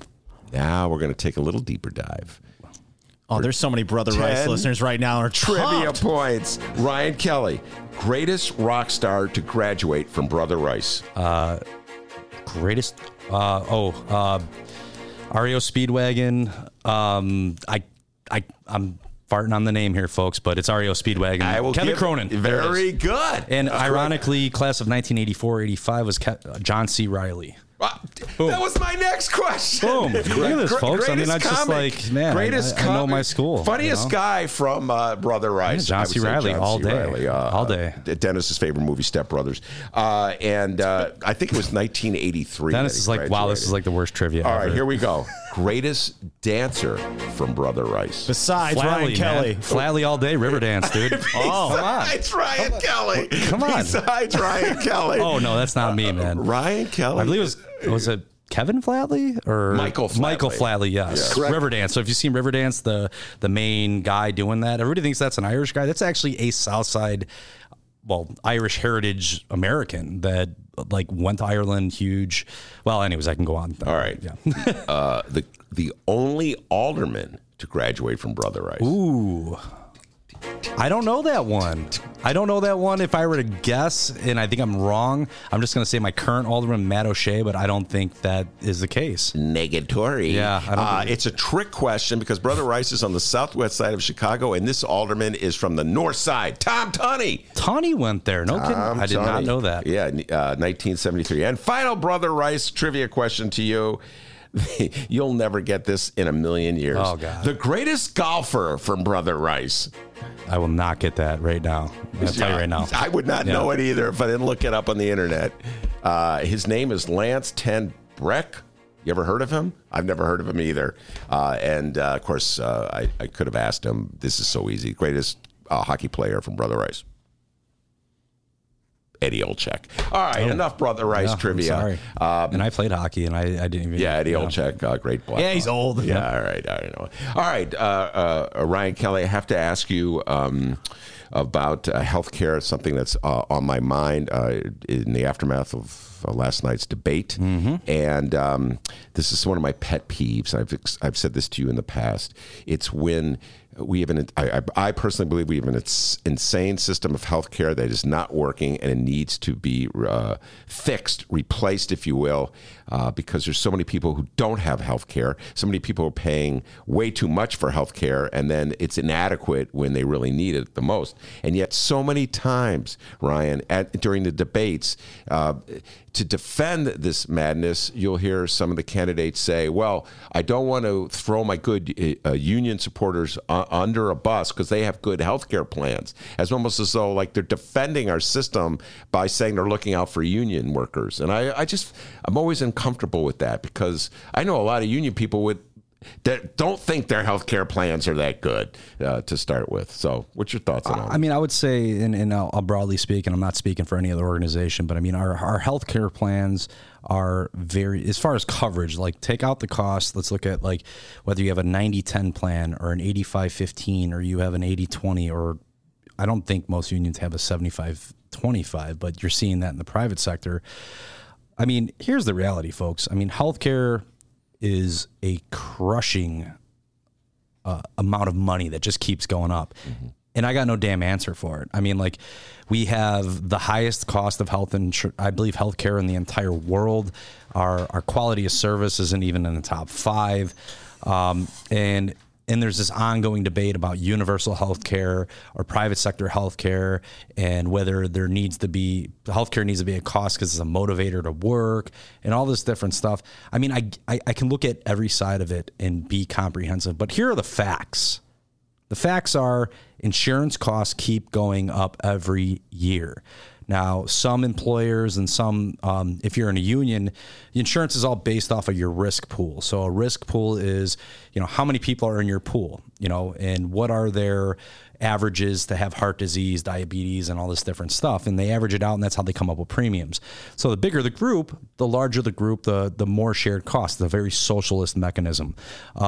With that said, these costs keep going up. And I got a great story about the cost of health insurance in the sense of I once had my second child. I have four daughters. My second child was born. We didn't have insurance. I was in between jobs, and at that time was considered a pre-existing condition. So when I was reemployed, it did not. And I didn't have a union contract at that time or anything like that. I didn't have union insurance. At that time, it ended up it was considered a pre-existing condition. So even though I had gained gainful health insurance, we were on the hook for the bill. And so as a self-payer, we had to go around in different area hospitals and kind of price it out like you would buy a car. I mean, it was like, hey, we're self-payers. We're going to be paying cash, cash or credit or whatever the case may be. And long story short, we paid, say, X amount of dollars. A couple of years later, employment situation's much better. Union insurance, in fact, City of Chicago insurance, because I worked at the city. And I went to the same hospital, had virtually the same procedure. We did, my wife and I, having our third child. And in fact, with less complications, and the cost was triple the amount. And I personally believe it was just because of the fact that they knew they could charge $10 for a box of Kleenex on the table. And I'm not blaming the hospitals and I'm not blaming the doctors. But somewhere between when you're receiving the service to when it's being billed, there is a massive amount of inflation. And you see this go around on the internet sometimes where, they break down the bill and what did that, they put you in that one piece thing, when you're getting treated at the hospital, or you tie it around the back. Oh yeah, the gown. The gown, right? Yeah. What do one of those cost? Like $40? Yeah. It's like the most basic piece of cloth that exists. I mean, it's like it's like second to a toga. I mean, so with that said, I mean, there is a major problem with health insurance right now in this country. People need to wake up. And I think when I look at the very small part of the debates, folks, I don't get too involved with national politics until we have some people that have gotten through primaries. I say let them fight it out. But the reality is the idea of insurance is, or universal insurance, I think people are generally in favor of. However, there's always this other side of the spectrum that I think defends the capitalistic approach of health insurance.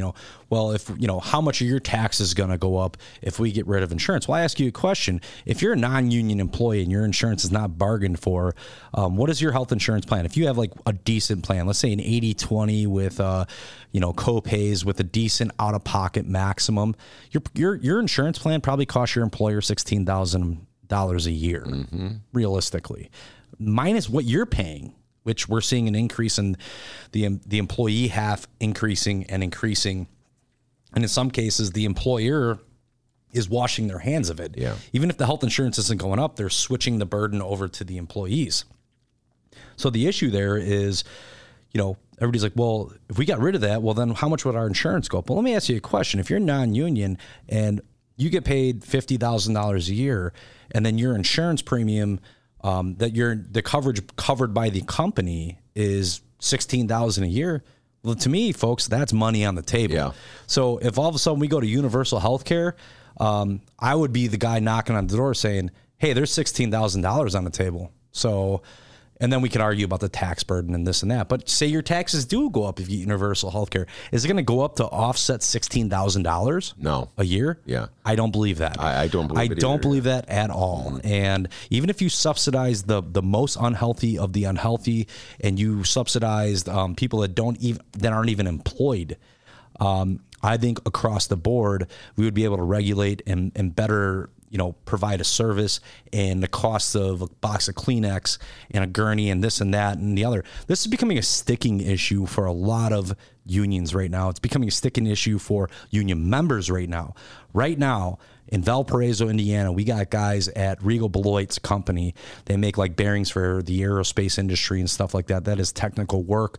Aerospace folks think military, think your big air carriers and so on and so forth. High precision items that are built by the machinist union. And they're out on the street. They've been out on the street since, I believe, June 1st. After a last best and final was offered. And this is their last best and final puts them in a position where they put 30 cents on the table, and nearly all of that, I believe the first year of the agreement, would be eaten up by the health insurance increases, the never-ending health insurance increases, which I think is bullshit.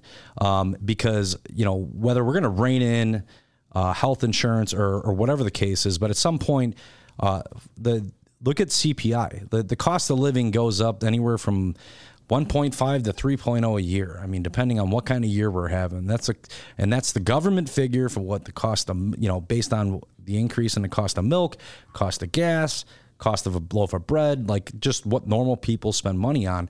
And it's an ever inflating number. Mm-hmm. It never goes down. There's never negative inflation, at least as far as I'm aware of. So these folks have said enough because they gave concessions in their last agreement.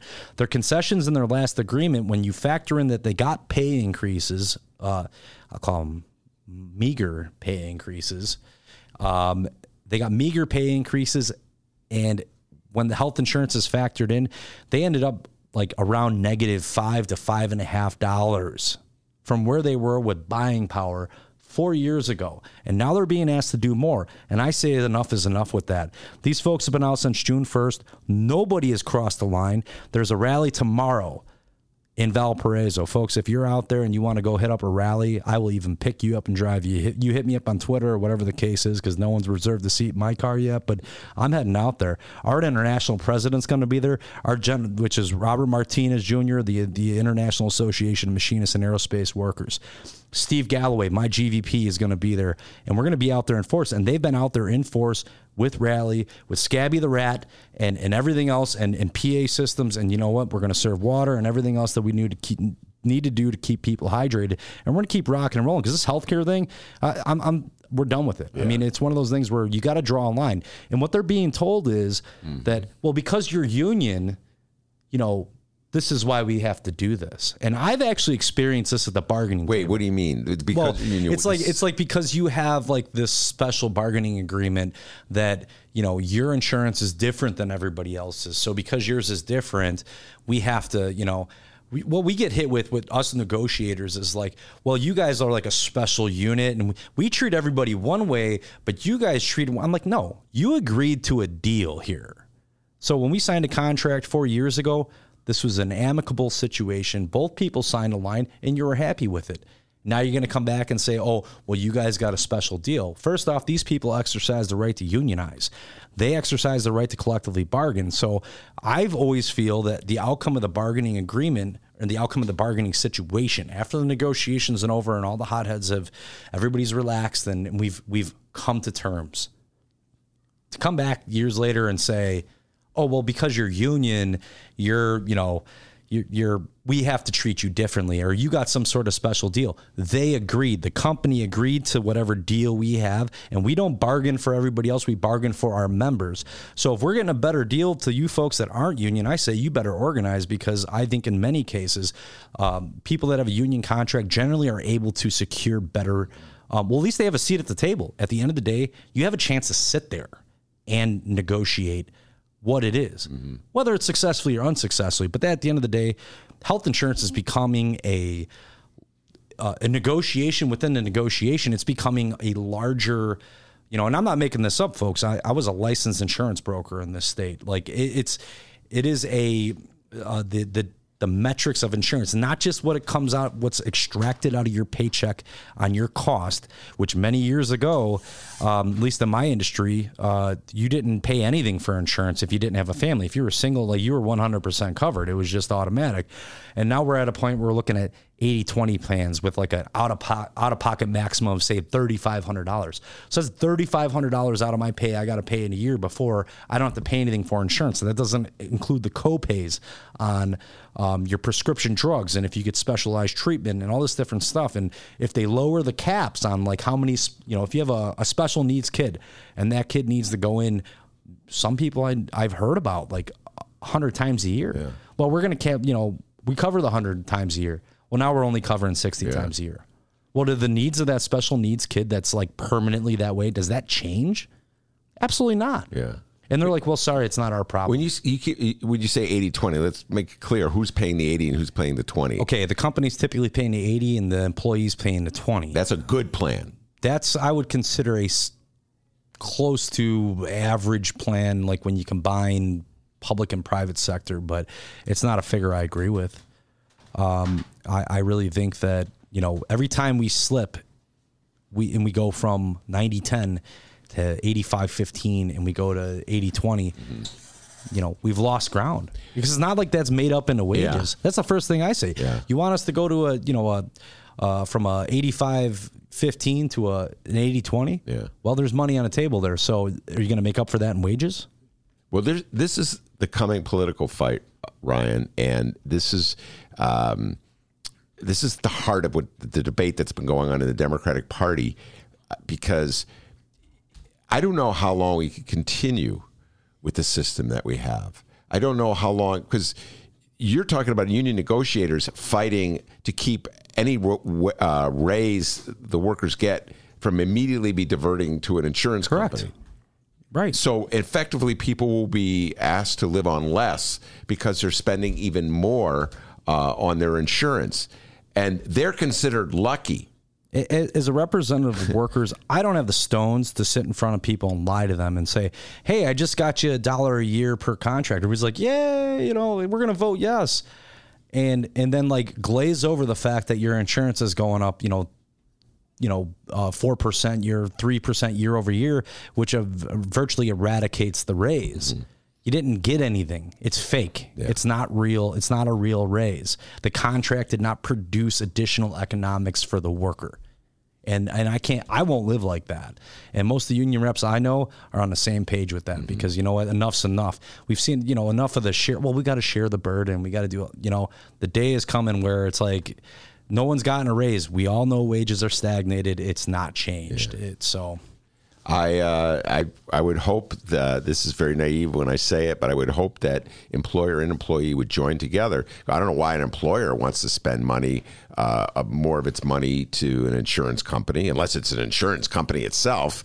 I don't know why. Benny, I'll tell you what. I mean, like, here's a perfect example. At the city of Chicago, there is an LMCC. There's a labor management committee for healthcare that involves figures from city government and figures from the labor movement, and they proactively work together to find savings. And they've introduced wellness programs and a lot of different things to, firstly, stall the, frontline as a union rep, stall the increases for our members.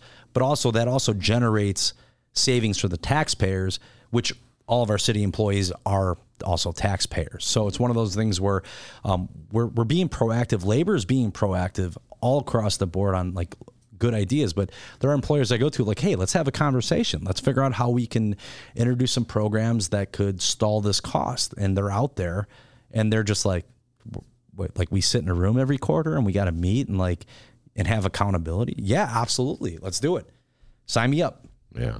Well, that the city of Chicago should be it's a great model. It really is. LMCCs, not even just for healthcare, but a lot of different things I think are the future, providing management's willing to get on board and work with labor partners. Ryan Kelly, before I let you go and bring Doris Davenport on, tell folks where they can go if they want to join that rally tomorrow.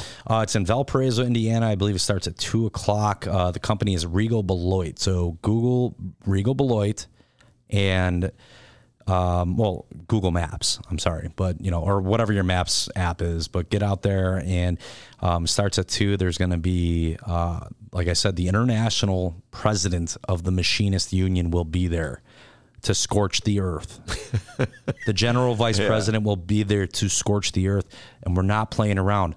They've been out there 5 weeks. Not one person has crossed that line, and we know what kind of crunch they're feeling, but you know what? They ain't letting up. So Regal Beloit, if you're listening, you better be ready because we're not letting up. And you know what? The systems are there to bring dry foods and everything else. Anybody who's having trouble, we're all helping each other out. All right, very good. Ryan Kelly, thank you so much. Appreciate it. Doris Davenport on deck. We're going to be talking more about the debates when we return. It's Chicagoland's adult entertainment playground. It's the world-famous Admiral Theater, 3940 West Lawrence Avenue. The Admiral is homegrown from Chicago, and it's the most conveniently located club in all of the city. 15 minutes from the O'Hare Airport in downtown Chicago Loop. Voted Chicago's best strip club, the Admiral has showgirls galore and a variety of adult entertainment shows. The world-famous Admiral Theater, open every day from 7 p.m. to 6 a.m., 3940 West Lawrence Avenue. For events, showtime, and other information, visit AdmiralX.com. Must be 18 years of age or older to enter.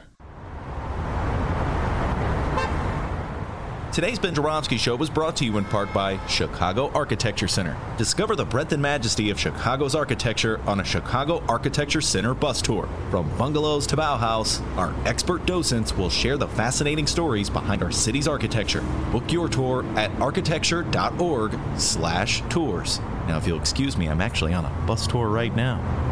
Oh my, look at that wonderful piece of architecture. Get a special discount for Illinois residents from July 15th to August 15th. All Illinois residents get 50% off select walking tours. Visit architecture.org/IL-resident. So the first thing that I'm going to do when I'm president is I'm going to Clorox the Oval Office. The second thing I'm going to do is I will re-engage on global climate change. Our friends and co-hosts at the Chicago Sun-Times are offering you, yes, you, our listeners, an exclusive deal on unlimited digital access to all, that's ALL, all the stories you love. Unlock every feature, video, and podcast, just like the Ben Joravsky Show, by signing up now, that's NOW now, for a digital subscription. For a limited time only, you can lock in our lowest rate yet. Only $29.99 for a full year of all the news that you need to know. $29.99. That's not a typo. Stay up to date on breaking stories. Get the deep dives and investigations from Sun-Times reporters. Cheer for the big games with the best sports team in the city. And go deep inside City Hall with best in-class political reporting. $29.99 for a full year of unlimited access. I looked online. I checked everywhere. You can't do better than that. Take advantage of this exclusive deal now at suntimes.com/Ben. That's BEN, Ben.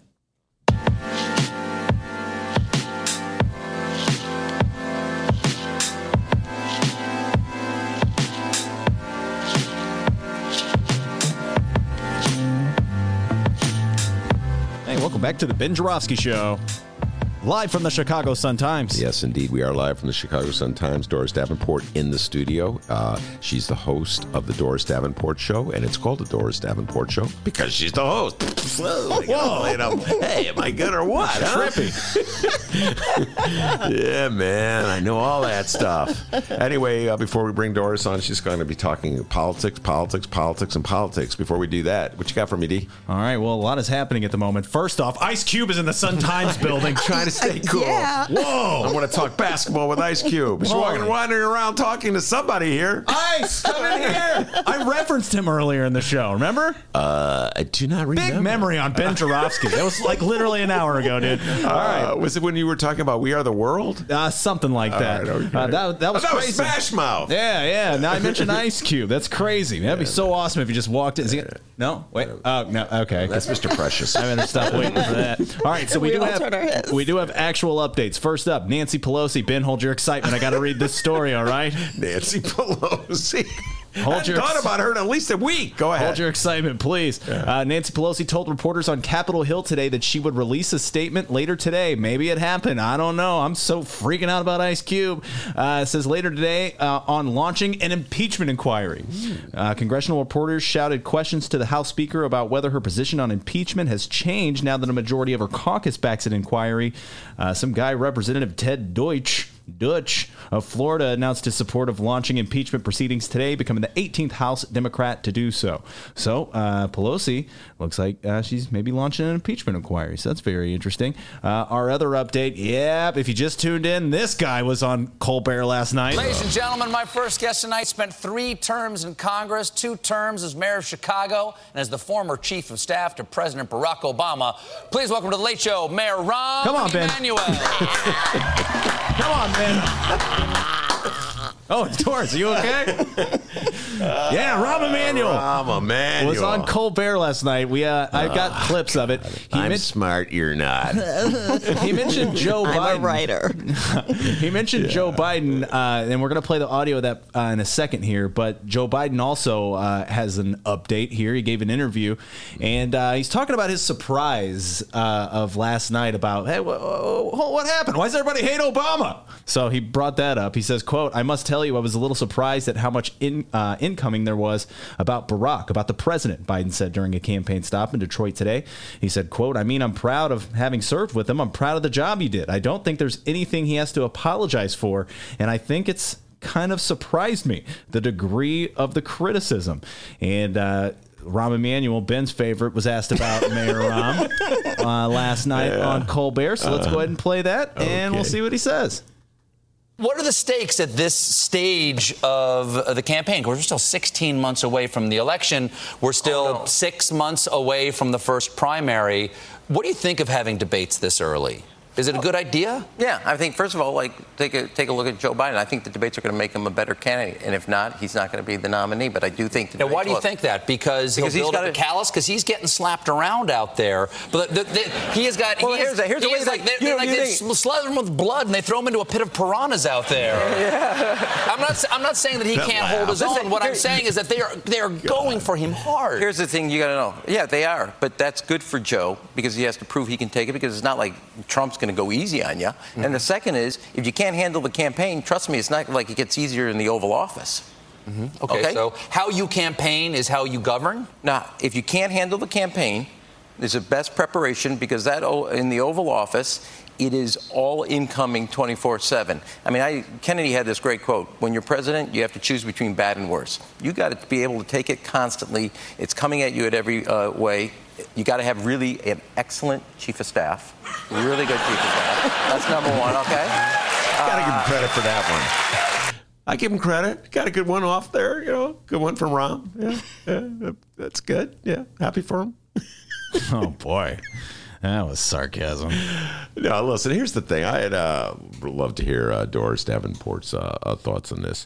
Rahm Emanuel, in many ways, in my humble opinion, and Bill Clinton have misled Democrats.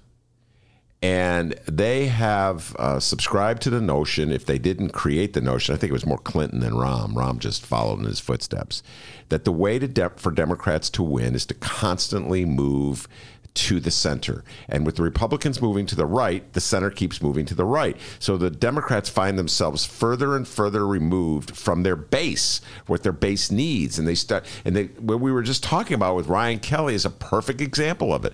We have a healthcare system that's utterly insane. You have union employees on strike because whatever raise they're going to get is not going to be a raise that they feel in their pocketbooks because it's immediately being diverted to cover the ever-rising costs of premiums, and the premiums are rising because there's a profit motive here at play in our healthcare system. And the Democrats, they couldn't get it passed under Clinton, and so they moved right on this thing, and under Obama. And with Obamacare, which did away with the notion of one universal plan. And so here we are, and Democrats once again are telling their rank and file that you can't ask for universal care because it's too divisive an issue. You'll lose swing voters. You won't win the election. So you'll still have Donald Trump in the White House, and you'll have even worse health care. So settle for something less. That has been the message that Rahm Emanuel has been preaching, that Bill Clinton has been preaching for years and years, Doris Davenport. And I have my big issues with Rahm and what he did as mayor of the city of Chicago. We'll put that aside. I'll just talk about the message that the Clintons and the Rahms and the Obamas have been preaching to Democrats. And I feel as though, Doris, that's at the heart of the divisiveness in the Democratic Party right now that we saw on stage last night. What are your thoughts on that? Yeah, I actually agree with you. I think that one of the problems with the debate is that we have something like health care, and I think there are probably 20 different versions of a health care plan. And yes, the primary is the place where people distinguish themselves, where they distinguish their policy ideas. Mm-hmm. But as a party, I do think that they need to have some communication among them and really understand that we can't, whatever our health care plan is going to be, it's got to be something that the party is going to be able to come behind, stand behind as well. Health care is one of those things that everybody needs, everybody wants. And this idea that we really have a choice right now about health care in your private health care, it's really your employer's health care, right? Mm-hmm. I mean, you have a choice of what they've already chosen for you. But it's not really you choosing what your health care is going to be. So if you really think about it, there might be a plan out there that is different than the plans that your employer put in front of you, because your employer is making their decisions based on their profit margin, right? It's not really what's good for you. It's what's good for me that I can afford and that I'm willing to pay for you.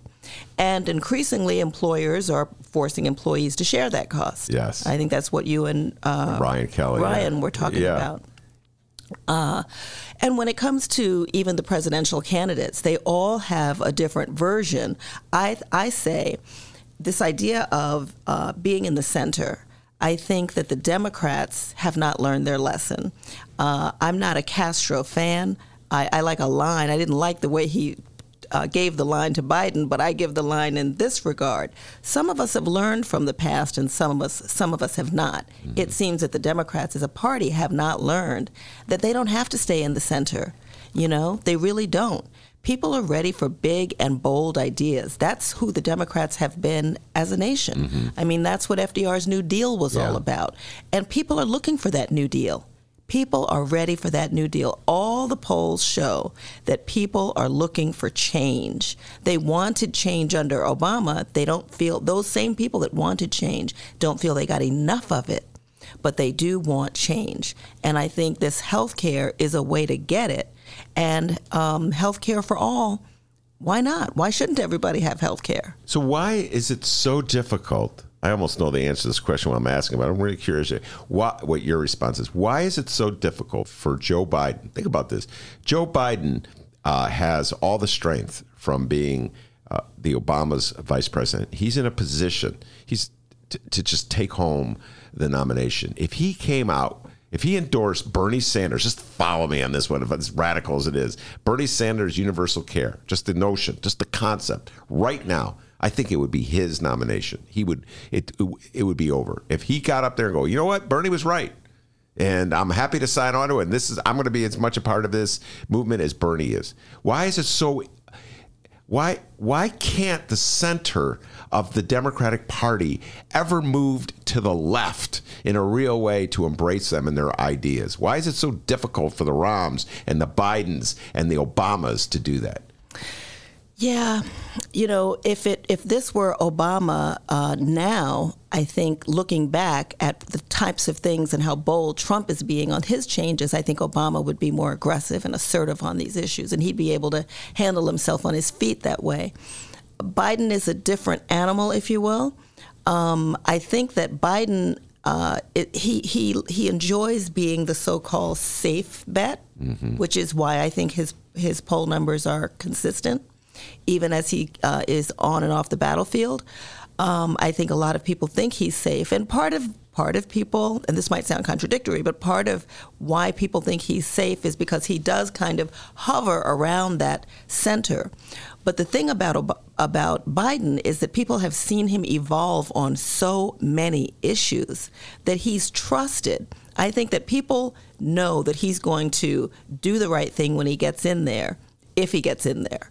His talking points are all around the center, but I would not be, I don't think it's far-fetched to think that if Biden got the nomination and he were to win presidency, that he wouldn't support health care for all, a universal plan. Yeah, I just wish he would say, if he's going to go that way, say it. I hear you. Just declare it and own the issue, because right now, the way I view it, the Democratic Party, if they go into, I've said this before in the show, if they go into the 2020 election divided on the issue of health care, they'll be at war with themselves throughout.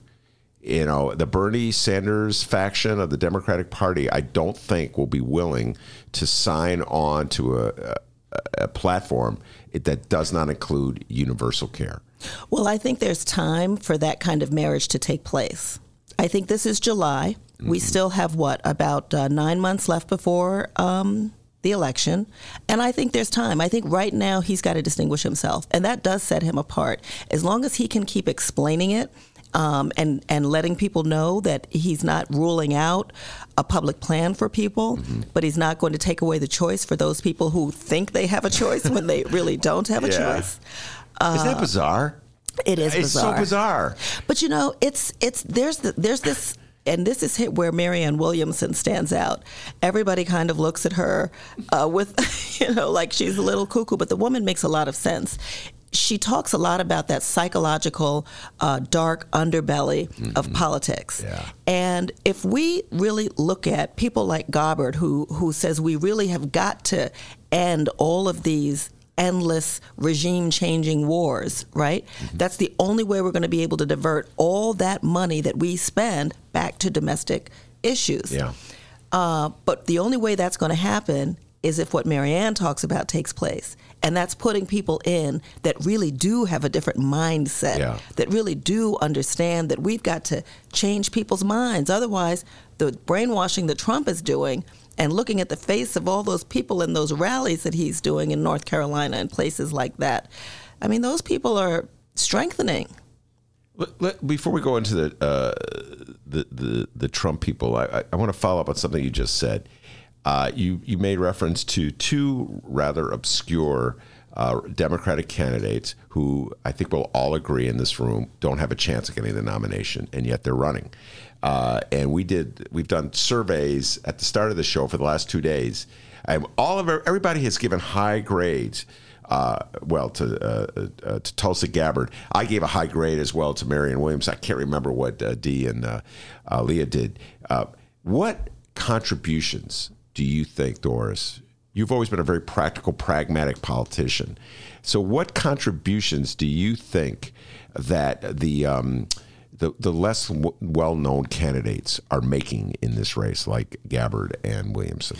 Well, I think there's several of them making contributions. I am pleased that Marianne is in the race because she brings a level of practicality that we need on the interpersonal side of politics, because truly politics is all about interpersonal communication. When we're talking about negotiations and we're talking about deals with other countries, whether they're trade deals, it doesn't matter. It's about interpersonal communications. So it is about the character of who you are. What's your moral compass? What is your center? You know, the kinds of things that we don't like to equate with politics because we just think of it as cutthroat, dark, ugly, give it to me, and if you don't give it to me, I'm going to take it.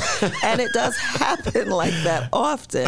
But she's bringing a humanity to it, and the hope is that when people listen to this, and remember that every time she takes the debate stage, she's not just talking among her colleagues, she's planting those seeds. I mean, there's a reason why Oprah Winfrey gave her so much airtime when she had her talk show, because she's planting those seeds to try and really get people to understand the human side of who we are, and that's what we need to focus on.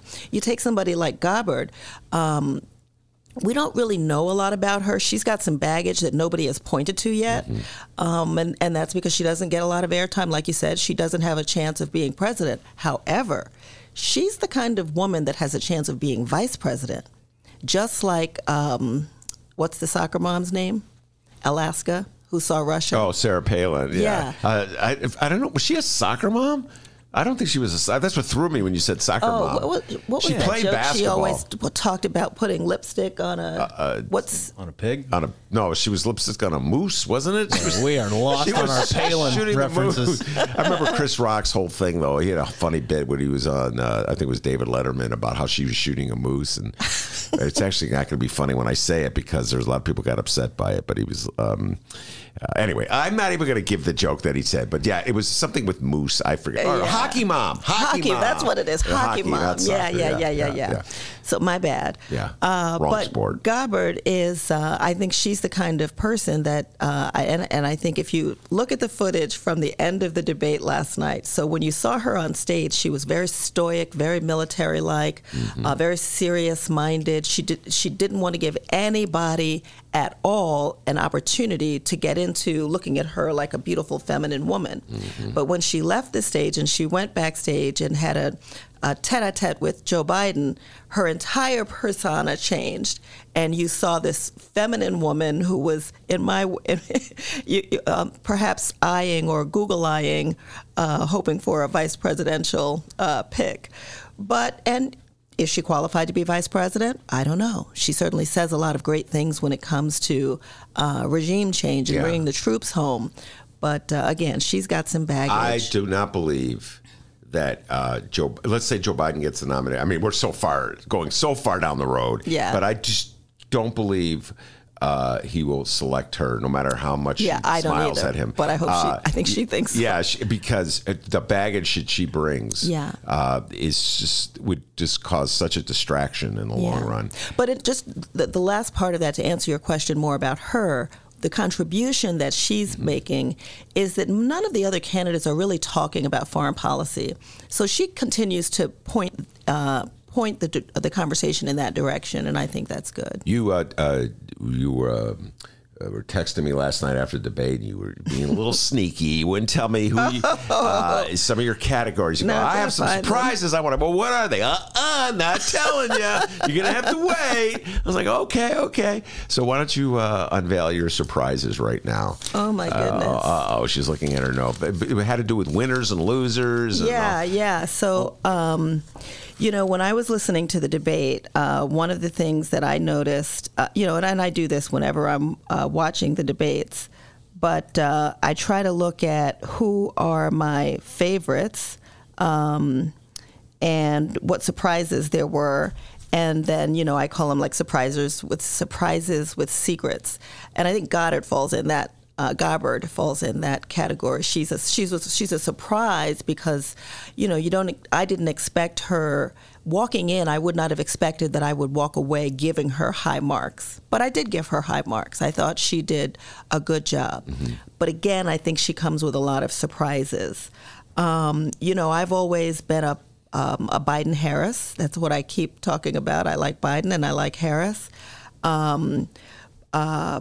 Wait, now, hold on. We're going through candidate by candidate, a rundown, and we're giving them grades and stuff. I want you to go back and grade some of the candidates that we've already graded before we continue this one. There you go. And I believe we graded, let's see. We did three. Mr. Yang, what was your grade for him? Oh, Yang. Pressure bills for Doris. I gave Yang a C, but I really wanted to give him a B. Explain, please. Because I think that he's a practical guy, and I think he makes a lot of sense on the things that he's talking about, but he's like a one dog. Yeah, that's what we all say. One trick pony. One trick pony. Yeah. I don't know all those sayings. But he's a one trick pony. I stumble on that one myself. Yeah. But, there are others that have a version of what he wants to do with that, putting $1,000 in everybody's hands. Kamala Harris, in fact, has part of her plan, putting $500 in everybody's hand. But she's capable of talking about other things at the same time. Exactly. Climate change. Did I tell you about it? We're all going to go to hell anyway, so how about take the $1,000? Right. Well, there's a great... Yeah. You gave him a C. That's very generous then. I gave him a C as well. I gave him an A. Well, yeah, he gave him an A. You gave him an A? Just because he said something. The last debate, he said nothing. He had his hands in his pockets. The bar is pretty low for some of our graders, I might add. I gave him a C, mainly because I like the fact that he didn't wear a tie. All right. He never wears a tie, I don't think. I hate ties as well. All right. Cory Booker. Oh, okay. Now, see, in my community, we have a saying that says, there you go, dipping in the Kool-Aid, and you don't even know the flavor. And he cleaned it up because that's not quite how we say it. It's a podcast. How do you say it? What do we say? Now, you know how when you want to call it, you can. There was a funny bit. I got to give Trevor Noah credit. He had a funny bit about that because he said when Cory Booker said that, all the white people in the room looked at him like, is that a real saying? And then he was like, black people just say any old thing. And white people, I did not know you said that. I never heard anybody say that. I love Trevor Noah. No, Trevor Noah's a funny guy. He's not even from America, but he does all the imitations. Right, he's South African. South African, but he did the imitation of a black guy. And I don't. What, you've heard that saying before? Oh yeah. It's very common. Very common. What can I say? In other words, you're dipping in my business and you don't even know the details. Yeah. That's what it basically means. Yeah. But Cory Booker, I think. So let me just say this as well. Yeah. I think that Trump has trained the media very well. The spectacle that CNN put on last night was really, and both nights, and particularly the first night, though, CNN was just looking for ratings. I mean, they were looking for somebody to attack somebody. They were asking questions, trying to get somebody to attack somebody. And frankly, it was obvious to me that the candidates have all been rehearsing these one-liners, these they zingers. have. They saw Kamala Harris and her ratings boosted up. They said, well, hey, let me get some of this. Yeah. I'll drink some of that Kamala Kool-Aid. Right. So they all had their version of whatever that was going to be. Yes. And you're right, exactly. They were doing the Kamala thing. So going back to Corey, so you think that Kool-Aid line was something he was ready to go with? Oh, he was pleased with himself. He did an interview after the debate, and he was totally pleased with himself. How about my Kool-Aid line? Right. You stole it from Ben. I have with him. That's right. And frankly, though, when Biden pushed back on the very same things he was talking about, he did not have a good defense. So when you get behind the words and really look at what he said, Corey didn't have a big defense for why he did not put a halt on stop and frisk immediately. You know why? By the way. And why he called Giuliani's guy. Yeah, Giuliani's guy was Gary McCarthy. Exactly. Who came to Chicago. Oh, Chicago voters out there. Huh? What? Yeah. That Gary McCarthy. And here's the problem, Dora. This is get back what I said, going back to Rahm and Clinton and Obama, that the policies that they pushed. I just talked about health care. What's criminal justice? Here's what we're going to do. We're going to lock up a bunch of black people, and that will make win over suburban swing voters. I mean, it's just the attitude. Although I have to say, there were a lot of black people who signed on to that. Well, see, that's why last night when they were attacking Biden on that point, when Corey was attacking Biden on that point, I wanted to say you can't. That's not even a legitimate attack because everybody knows by now how many black legislators voted for that and encouraged Clinton to toward those policies because they too didn't understand the unintended consequences. Now, they need to step up now, and a lot of them are, to try to undo all that's been done. Yeah, no, the unintended consequences of policies that so many people endorse. Then now you're called on the carpet by a younger generation who wasn't around back in 1990, was not part of the conversation. So they feel totally free and liberated to condemn it, mock it, say they would do differently. That's right. And then you're Joe Biden and you're 77 years old and you're basically going habada, habada, habada. And you don't have making fun of Uncle Joe. Grandpa Joe, you mean? I actually came. We didn't grade Joltin' Joe, did we? We haven't got there yet. What's your grade for Cory Booker? Yes.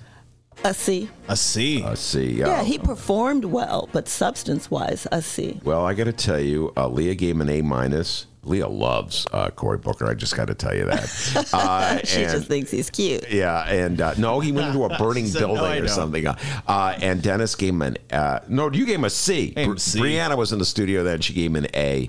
I gave him, I think it's a B-, or maybe it was a B. I can't read my own writing. Trump has trained you all well, too. Yeah. Me and Dennis are looking for the substance. Yeah. No, What did you give him? I gave him a B because he got the good one-liner off. Yeah, he did. And that was it. And Leah's going to get really mad at me. I've never really been impressed with Cory Booker. I've followed his career forever. And he was one of those guys who figured he was going to be the kind of Democrat that beat up on teachers and was pro-charter school and anti-teacher union. And that was a very specific flavor of Democrat that emerged in about the last 10 years. Barack Obama was drinking from that Kool-Aid. So they were guilty. He's guilty of being a centrist that he's now pointing the finger at Biden absolutely. for doing. And so's Kamala. We'll get to her in a little while. We'll get to her. And it's just like they're all reinventing themselves to try to convince the younger crowd that they weren't sellouts. And, you know, the reality is that people who take the positions that are now becoming the mainstream of the Democratic Party were in the outs back in those days. There were people like me, Doris, you know what I'm saying? Yeah. So it's just, I watch, you know, everybody's throwing stones at everybody else, and it's like, why are you throwing stones, Cory Booker? You were those selling out teachers back those days, you know, so, and throwing people in jail. And Gary McCarthy. That's right. Thank goodness he's not here. Yeah, Big Mac, Gary McCarthy. All right, let's take a break. Oh, we have one more candidate that we went through. Oh, that is correct. It was Tulsi Gabbard. I kind of gave her your review, but what grade would you give Tulsi Gabbard? I gave Tulsi Gabbard a B. All right. Yeah. Well, let's see. Leah gave her an A+. No, I gave her an A+. That was me. Oh, that was you? Oh, you did too? Yeah. Right on. Up top, Leah. Yeah. And Brianna was in the studio, gave her a B+, and I gave her an A. And I think we all agreed that we really appreciated the perspective she brought about a war and the consequences. Absolutely. But I didn't know about the, giving her business card to Joe Biden after. Joe, just ignore everything I said about war. Yeah, what the hell? Here's my card. Well, now, did she serve under that administration in a capacity? I think they're friends. Oh, okay. Did not know that. Yeah. I forgot that if I did. I have my issues with her on many, many fronts, but she's way too, in my humble opinion, way too wimpy on impeachment. She came out with a statement after the Mueller report was released where she said, thank goodness he didn't call for the impeachment of Donald Trump, so we could just put this beside us because it'd be a civil war, or the indictment of Donald Trump. That's what I'm thinking of. And so it's a good thing we can put it beside him. I'm like, we can talk about impeachment. What? I know they better start those proceedings before the election. Yes, get them going now. Maybe that's what Dennis was. Otherwise, they've given Trump his best defense. Yeah, well, and Tulsi Gabbard was a little guilty of that. All right, Doris Davenport's my guest. We come back. We're going to run down more grades from last night's debate. We'll be right back after this. You guys hear that? That's all the money I've been saving because all I do is go to Green Element Resale. That's right. You want to hear more about that place I go to? Well, today's Ben Joravsky Show is brought to you in part by Green Element Resale. It's located at 6241 North Broadway in Chicago, and it's amazing. Furniture, appliances, lamps, books, clothes, electronics. It's a thrift shop, but it's the only thrift shop in Chicago that helps bring you the Ben Joravsky Show. So if you're ever on Broadway between Granville and Devon, tell them thank you and go check out Green Element Resale, 6241 North Broadway, and find more information at greenelementresale.com. Why don't you? Why are you the best candidate to heal the racial divide that exists in this country today, which has been stoked by the president's racist rhetoric? Yeah, first of all, the president's racist rhetoric should be enough grounds for everybody in this country to vote him out of office. That one thing alone should be enough. Second, Don. Read the Chicago Reader to get up to speed on what's what in Chicago. Culture, food, arts and entertainment, weekly concert listings, weekly event listings, the environment, travel. I can continue, but you get the point. And for all of you Chicago political junkies, raw weekly columns on real city politics from Maya Dukmasova and our very own Ben Joravsky. The Chicago Reader, free to the public in newsstands throughout the city and online at chicagoreader.com. Read it now and be a more informed Chicagoan. Welcome back to the Ben Joravsky Show. Live from the Chicago Sun-Times, Mr. Joravsky, take us home. All right, we'll do. Doris Davenport's in the studio, host of the Doris Davenport Show. And we've been breaking down last night's debate. Political junkie Doris Davenport is. By the way, I don't know if we talked so much about you being from New York. I don't know. Donald Trump took a shot at Al Sharpton, who's from your neck of the woods. And I guess that's a larger subject for another time. But I'd love to hear your thoughts on that little fight. They were pals. He actually called him a racist. Trump called Sharpton a racist. Trump called Sharpton a racist. And then called the kettle black. And they were pals for all those years. Those New Yorkers. Trump, what a character. Unbelievable. My old friend, Al Sharpton, he's like, what a racist. Right. He's my old friend. So con men who I've known almost all my business life, because I had to deal with them, unfortunately, in New York. But I got along with him, Al Sharpton. Yeah. He's a racist. He's a racist. I got along with him, but he's my old friend, unfortunately. But I got along with him. Right. Which one is it? I mean, what? Yeah. No, he's just talk a lunatic. Hubba. Yeah, and he's Donald Trump has changed absolutely everything in this country when it comes to what's acceptable in politics. His insane behavior is now becoming sort of the norm. Yeah. And Bill de Blasio, well, we'll get into Bill de Blasio. He was like feeling his inner Donald Trump last night, blurting stuff. Blurting is a very appropriate phrase. Get him out of that race as soon as possible. I mean, wouldn't you be scared to death to have somebody in the White House who headed the most violent police force in the country?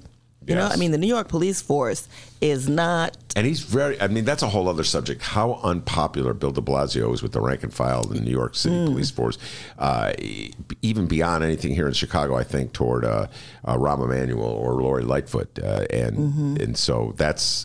He's got a lot of issues he brings to the table. Anyway, all right, enough on Bill de Blasio. Do you got an update for me? Absolutely, I do. First off, let me just say, give a shout out to Doris's dog, Mr. Precious. Mr. Precious knows where to lay to get in camera. He's been in shot the whole time. The only spot. And the dog's like, me? Huh? Hey, I got a future in the Way business. to go. The one spot that Mr. Precious can lay in to get in shot, Mr. Precious laid it. And he's good. Look at him. He's hanging out. Good dog. All right. Hey, Ben, did you hear who was on Stephen Colbert last night? Was his name Rahm? Yeah. Ladies and gentlemen, my first guest tonight spent 3 terms in Congress, 2 terms as mayor of Chicago, and as the former chief of staff to President Barack Obama. Please welcome to The Late Show, Mayor Rahm. Come on, Ben. Let's go. Mayor Rahm was on Stephen Colbert last night. Several of you have weighed in. We put it on our Facebook page and Twitter page, at Benny J Show. Go check it out, BENNY, the letter J Show. Let's read your thoughts. How about Suzanne? Oh, Mr. Precious in the building there. At the mic. Put him on the mic. Suzanne says, OMG, it is over in terms of a taxpayer-funded career. He can be an Uber driver. Yeah. Tom weighed in. Tom said, come on, Facebook, quit being weird. Tom said, I can only take so much of this know-it-all trickster before moving on to my latest copy of The Sun. Daniel says, Rahm Emanuel is a liar and a thief. So is his rotten brother. Robert says, like a bad penny, it keeps coming back. Pretty good. Yeah. John says, take a chill pill, man, which is a reference on our show. We played a lot. Yeah. I don't have it on hand at the moment. Jim says, no. Yeah. Patricia says, fright. Catherine says, ugh. And Devin says, I'll be back. All right, listen, Rahm Emanuel, in my humble opinion, was a terrible mayor in the city of Chicago. I think he has given bad advice to the Democratic Party. But he got one good line off on that show, right, D? That little line about chief of staff, so I'm going to give the devil his due. He had one good line. I do not know why Stephen Colbert brought him on, but, Stephen Colbert clearly doesn't like Rahm, so why would you waste your... Called him up. Maybe he's got some favor he's calling him. Ari probably promised him some kind of a role. There you go, Doris Davenport. Take a chill pill, man. Yeah, there we go. I take a chill pill. All right, it is now time for a segment here on the program where our editor, Leah, weighs in, and she asks a question to our guest because she's awesome. She does such an incredible job for us. We're going to miss her when she's gone. It's a little segment that we call Leah's Last Word. Oh, no, I've heard her tough questions before. She's good. Hi, Leah. This question is about the debates. So after watching these debates the last 2 nights, which candidate do you think is best suited to go up against Donald Trump? Maybe not the one who's going to win, but who would do the best in debating against him? Can I answer that in the form of who would be the most entertaining? Sure. It's your answer. Okay. Well, you know what would be interesting? I think there are 2 people that I think one of them is going to shock you, and I want to talk about him later anyway, and that is Michael Bennet. I think he would be absolutely hilarious against it would be funny. It would be funny. No. Okay. But I do think that Kamala Harris would be awesome against Donald Trump. Well, that's what I thought, too. That's why I was so excited about Kamala Harris when I saw her take down Joe Biden in the first debate. And so the gag I've been drinking the Kamala Kool-Aid, overlooking her entire career coming up to this point. But last night, I watched her stumble. More than once or twice. Yes. Mm-hmm. When it was her record that was an issue. So when she was doing something other than attacking, when the prosecutor, she's very proud of the fact that she's a prosecutor, but when she wasn't the one prosecuting, she stumbled. And I think that her there's several vulnerable points, but the one that springs to mind is when Tulsi Gabbard hit her hard on the issue of her throwing into jail people in the state of California for marijuana. And the cash bonds. Yes, and cash bonds, and do we have that bit? We don't have that bit where Tulsi hits her hard, and she had no answer for it. Well, but see, the question was, like, who would go up against Donald Trump? So when you're on a stage of 9 other candidates, and you know that any one of them can come at you one way or the other, if it were just her and Trump, facts don't matter. Yeah, that's true. So it really is just about the fight. All right, now let me ask you about that, and that's I always say, Trump has reinvented everything. He's thrown all the rules out. Traditionally, politicians still want to play by the rules. Donald Trump doesn't. Hillary Clinton was trying to play by the rules. To be the responsible candidate. Donald Trump broke every rule when he walked behind her, for instance. Yeah.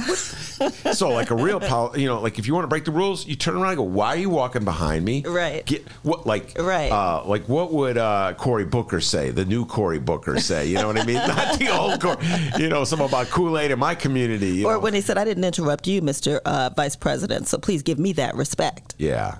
Now, that's what Hillary should have said. Yeah. Just called him on it. Yeah. But she was doing that, I'm just playing the traditional role here, and I'm not acting. Surprised that there's this lunatic walking behind me in the camera. And Donald is a bully, so you have to just give it to him every time. So for instance, what do? Just ignore? No. No, like if he comes at you and he goes, look at you talking about all this social justice and stuff. You were throwing people into jail for marijuana. If Donald Trump says that to her, what does she say? She would say, you were a top executive in your father's companies when you had all of those apartment buildings in Baltimore. And the moment the white people left and the black people moved in, you stopped repairing them. You stopped fixing the plumbing and the water until they became rat infested. What does that say about your love for black people? So in other words, just hit him back. Hit him back. Just don't even dignify what he says with the response. Just simply go toe to toe. Yeah. Why hasn't Doris Davenport run for president? I vote for her. I like There's that. your vice president right there on the floor, Mr. Precious. Oh, he's way better than Pence. Yes. So anyway, let's get some more of these candidates and we get Doris's reaction to Absolutely. I do have the audio of Tulsi and Kamala. If you play it. All right. This is the reason why I gave her an A+, by the way. Others were zigging, trying to hit Biden. Tulsi zagged and hit Kamala. All right? That's good stuff. Congresswoman Gabbard, you took issue with Senator Harris confronting Vice President Biden at the last debate. You called it a, quote, false accusation that Joe Biden is a racist. What's your response? I want to bring the conversation back to the broken criminal justice system that is disproportionately negatively impacting black and brown people all across this country today. Now, Senator Harris says she's proud of her record as a prosecutor and that she'll be a prosecutor president, but I'm deeply concerned about this record. There are too many examples to cite, but she put over 1,500 people in jail for marijuana violations and then laughed about it when she was asked if she ever smoked marijuana. She blocked evidence. She blocked evidence that would have freed an innocent man from death row until the courts forced her to do so. She kept people in prison beyond their sentences to use them as cheap labor for the state of California. And she fought to keep cash bail system in place that impacts poor people in the worst kind of way. Thank you, Congress.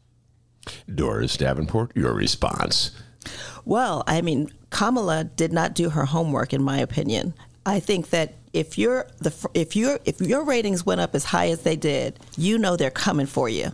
So she should have had a piece of paper on that podium and with the little bubbles and every candidate's name in the bubble and one thing about them that she could just throw back at them because she had nothing to defend herself with. Nothing. Yeah. She was on the ropes and she stayed there. Yeah, no, that gets back to what you were saying. This is, in general, I think is your advice to candidates. Just ignore the shots and give a counterpunch. That's right. Just ignore the gist of it. Yeah. That's the Tony Preckwinkle style, by the way. I should just throw that out there. Tony Preckwinkle is a big believer in just answering a question with whatever answer you want to give, whether it relates to the question at all. Okay. Right. So. Well, that's what Gabbard did. She didn't answer the question. She said, I want to bring this back to something I want to talk about. And that's a great strategy, too. Yes. And I don't think Kamala ever suspected her of coming at her. She never thought, it would come from this source. Yes. And then was it you that told me this? I can't remember. Or it was you? After the debate, I was watching her interview with Anderson Cooper after the debate, and I was very disappointed in her response about the attack that Tulsi Gabbard had on her, where Anderson Cooper said, how come you didn't really respond to these allegations that she was making? And then she said, well, I'm a top-tier candidate. She's a 1% candidate, so excuse me if I don't take her opinion seriously. That seemed very, very inappropriate to me. I didn't think it was inappropriate. I think that it was. She was responding to the diss, with a diss. You know, it's kind of like, she's not worth my time. Why would I spend my time on her? I get what you're saying, though, because I'm a junkie. So if you're not a junkie and you're just watching that debate, it could come off as arrogant, right? Yeah. Yeah. A political news junkie, by the way. Yeah. Yeah, not. Yeah, I got you clarify that. I got you back, Doris. Good for the clarification there, D. I got you back. Yeah. So all right, let's get us a few more grades here. Let's do these grades. All right, the last one we left off with was Tulsi Gabbard. Up next, he looks like a lot like our guest yesterday, Mike Novak. Bill de Blasio. Skip. Just Bill de Blasio F. I don't know why he's running in the campaign. And I just have a lot of issues with Bill de Blasio. As everybody knows, listens to the show. He runs as a big liberal lefty and it's net. And when he's mayor of the city of Chicago, mayor of New York, wanted to give billions to Amazon and just cut from the Rahm cloth when it came to that. So, you know. F from Ben. Leo, what you got? Maybe D-. Yeah. Doris. 0. 0. Why is he even running? I don't know. I'm not a fan. Yeah, not a fan. I'll give him a D. All right, up next. This guy looks a lot like Anderson Cooper's dad, if you ask me. Jay Inslee. Leo likes his glasses. I kept saying that. I was watching the debate with my daughter. I go, man, where did he get those? Are nice glasses. I wrote something down about him, and I'm trying to remember. All right, here's Jay Inslee. I'm going to give him a C. I'm going to tell you why. Because he is a one-issue candidate, just like Yang. Only his issue is a real important issue. Yeah. And I believe he should have hit hard on his issue to really help. You talk about how candidates who have no chance of winning can help the party, Doris. For the Democrats to have ideas about climate change and promote the fact that we need climate change. We had Mike Novak on the show yesterday, environmentalist, of passionately talking about the dangers, the existential crisis we're all facing. And I believe Inslee blew his opportunity. He allowed himself to get diverted on other issues as though he were saying, you know what, I'm going to show people that I can talk about other things besides climate change. So I'll give him a C. It would largely because of the glasses I loved. It brings him up from a lower grade, but I really think he blew an opportunity to talk about climate change. Leah? I think I give him a B+. Whoa. Because, well, he didn't do anything that I disliked per se. And also, he is the only candidate that's really valuing this issue as it should be. I think that he's the only candidate that's made climate change the number one issue of his campaign. And I think more candidates should be doing that. I wish more candidates were doing that, Doris. Well, he's another one-trick pony when it comes to the issues. I think Leah and I were talking about this a little earlier. I like his passion. We need it. Lord knows we need it, you know, but when he turns around and looks at Biden and says, but, you know, when you look at your plan, it's just too late. He makes it seem, Inslee makes it seem as if what he's recommending we can do overnight. Yeah. And that's not realistic. Biden is more of a realistic person. You don't like what he's saying, you can't, but he can look at you. I am waiting. My dream is for one of these debates, for one of them to say something to Biden, and Biden turn around and look at them and say, you can't handle the truth. Because really what he's saying, there's no way you can overnight change an 89% dependency on fossil fuels, right? I mean, there's got to be some ramp up, some transition period. So when Biden talks about a 10-year plan of transitioning, you know, Inslee gets really upset and says, 10 years? We don't have 10 years. We don't have 10 years. But we can't do what Inslee wants to do in less than 10 years. And most likely, if the way this thing works out, if Biden is our next president, Inslee could easily be in the cabinet. Yes. And adjusting what he's saying to the realities. This is true. But I do believe we shouldn't make people think as though we could just go to sleep on this issue, and that's why the need. That's why I was disappointed one more time in Inslee, because he had that moment to really hammer home that theme, and in my opinion, he diluted the message. D? I'd give him a C. You know, you fit the part. You're running for Democratic president, and you showed up. C. Good job. Okay, all right. All right. Up next, I'm giving this guy the Andrew Yang Super Too Chill Award. Julian Castro. Oh, yeah, Julian Castro. Yeah, a little too chill. I'm trying to think. What was he at a moment? Didn't he have a moment? He did. On immigration.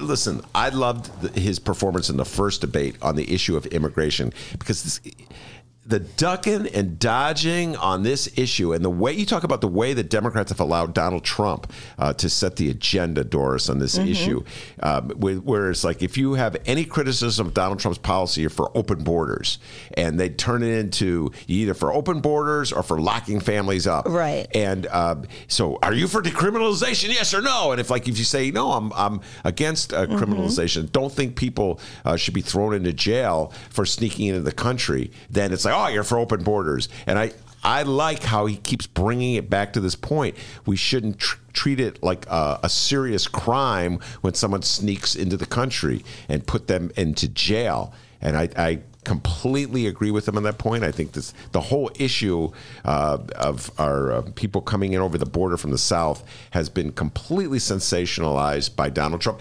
Classic Rahm, Obama, Axelrod Clinton reaction. It might surprise you. Well, let me just finish my sentence. Where you go to the right to meet Donald Trump and you forget about the left, and I'm not surprised, but go ahead. Because I think we've had this debate before. Go ahead. Well, I really don't think that's a deliberate, strategic swing to the right when they do that. If you ask me whether I think that if they come over here illegally and it is against the law, should they be punished? Yes. If I walk out of here, I got two $43 tickets at these debates, one on the first night and one on the second night. And Oak Park, you people are going crazy with these tickets because the sign says one thing, and you can park there until 8 o'clock, and I got a ticket for parking there after 8 o'clock. Now, I took pictures of everything, but my point is, if I break the law, I have to go to jail, or I get fined, or I get punished. So why should it be different for anybody else? Well, okay. First of all, I'm not saying you should be punished for thrown into jail for having a ticket.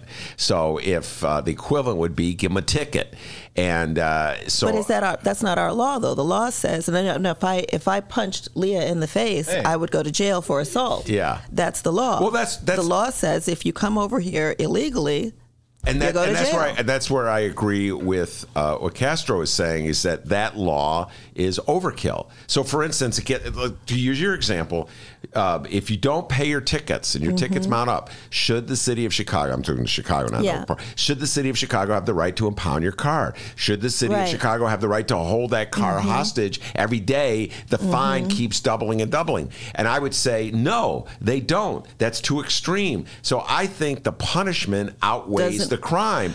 So someone sneaking into this country, getting thrown into jail and separated from his kid just because they're trying to escape some brutal regime or some gangs in their home country does not warrant throwing them into jail. Nor do whatever you did does not warrant a $43 fine. Oak Park has lost its mind on many issues. This is just one. Don't get me started on Oak Park, Doris. You know me on Oak Park. I know. Okay, so I got my issues with Oak Park, but that's my point. I think it's and I think that's where Castro. That's where he's helped because he's focused constantly on this provision in the law book that says it's a criminal offense, and that's my humble opinion, the contribution he's made.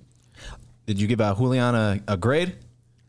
I'm not a fan. I give him a D. And the reason I give him a D is because he, too, is a one-trick pony. Now, if he spent as much time on criminal justice reform for black people as he does for others, then I might have a different opinion about him. But if he were president, I see him segregating the country more and favoring one group over another, and I don't support that. So she gives him a D. Leah? I give him a B. I thought it was good, but I just would like to see more from him in the debate. He was not very present at all. I give him, for last night's debate, I give him a C. Yeah, I would go with Doris and give him a D because, I don't know, he kind of seemed to do a lot better at the last debate, right? Kind of seemed to be more vocal, and I don't know, it seems like we were talking about him more. I don't believe he'll make it to the next round. I'm already looking ahead to September. I don't think he'll be on the stage. The threshold has really increased. Yeah, and he's fighting, I think, he's hoping someone makes him the VP. So that's my guess, anyway. All right, on to our next candidate. And Here's the big moment from our next candidate.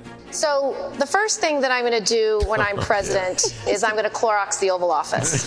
Hey now. The second thing I'm going to do is I will re-engage on global climate change. That's right. It's Kirsten Gillibrand. Yeah, I'm giving her a B for that line.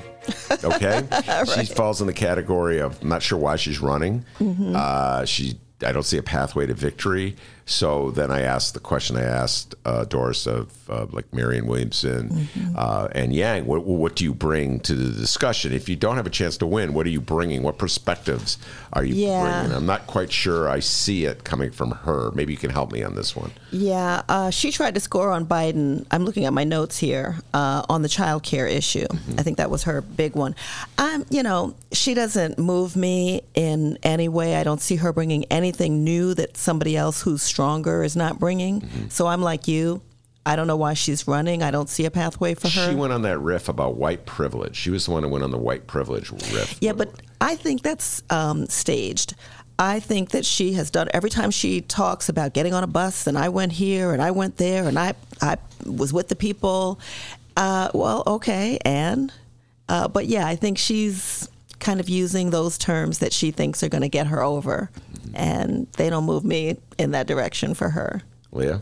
I don't think that her attack on Biden regarding women's rights was very effective at all, because I don't know, I just don't believe that Biden is a raging sexist. I don't think, and he had a really good comeback to that too, where it's like we used to stand together on these issues, and the only thing that's different is that you're running for president now. That was a good.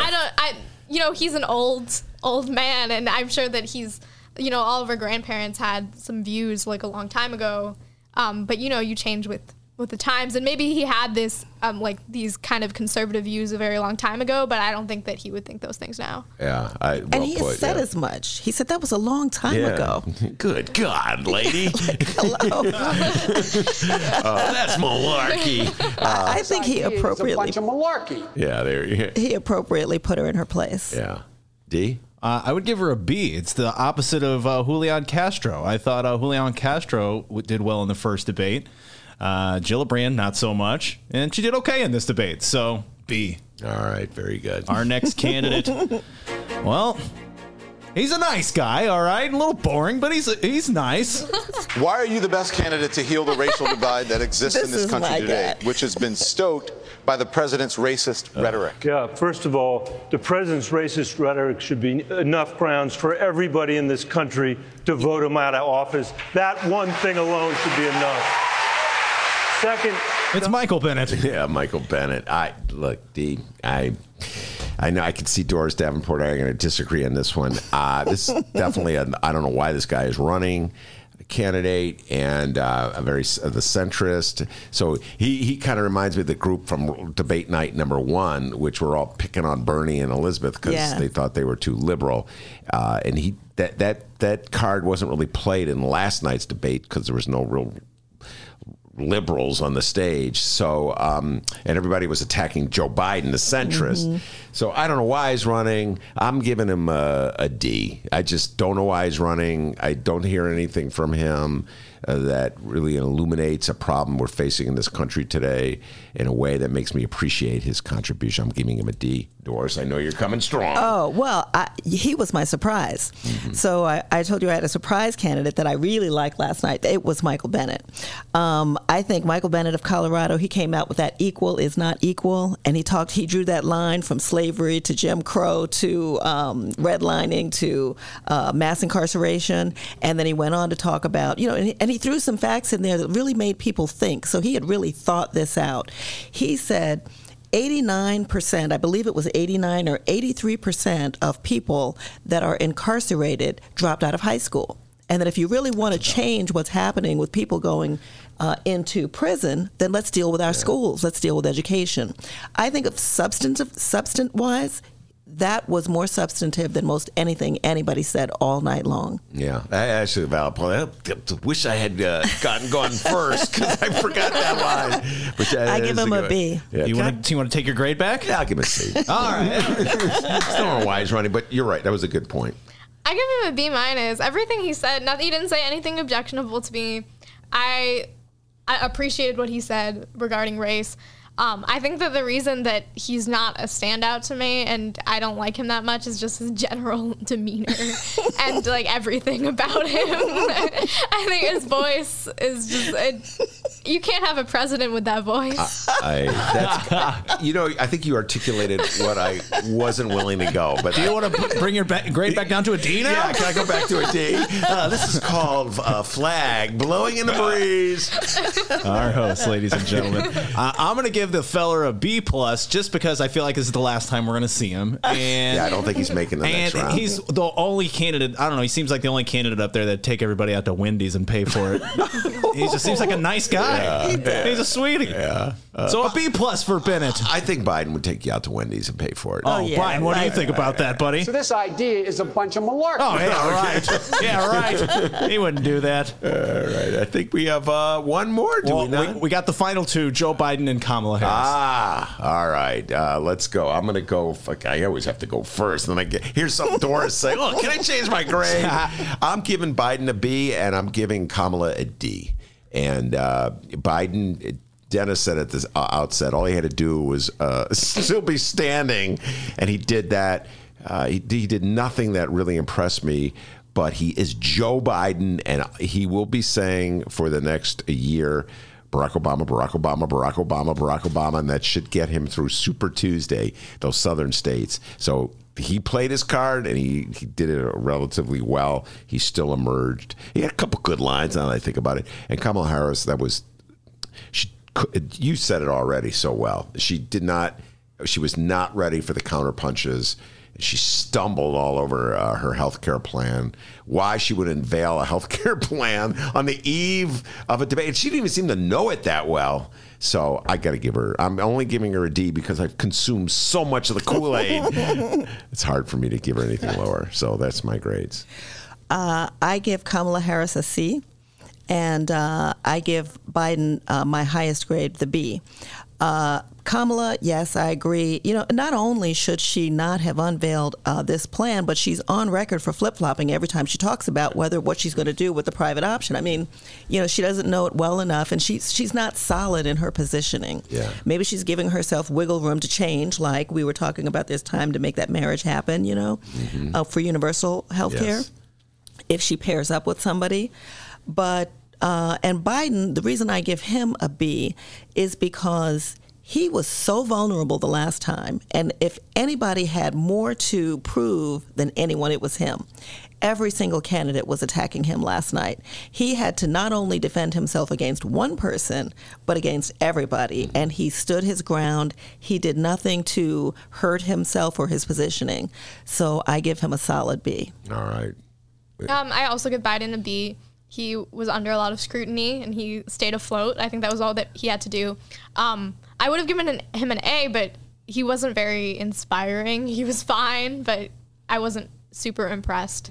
Mm-hmm. Kamala Harris, I think I give her a C also. I was expecting a lot more from her after the first debate. I was very excited about her, but she didn't bring it this time. And young Dennis? I agree with you. I think Biden...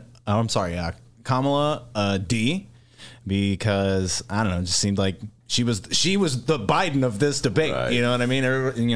And I'd give Biden a B because, yeah, dude, you're in the lead. Just show up. Don't get run over. Stick up for yourself, and you're the winner. Yeah. Now, Doris, I have to ask you a question related to Joe Biden. Really love to hear your response to this one.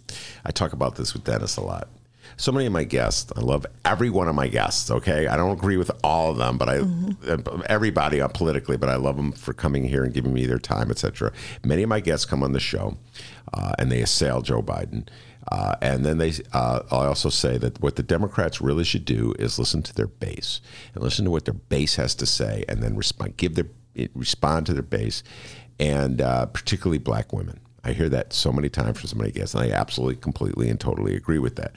That said, as far as the polls I've seen, Joe Biden is doing very well among black women. Mm-hmm. Maybe his strongest support group. A lot of them are very appreciative that he was Barack Obama's wingman. I say that all the time.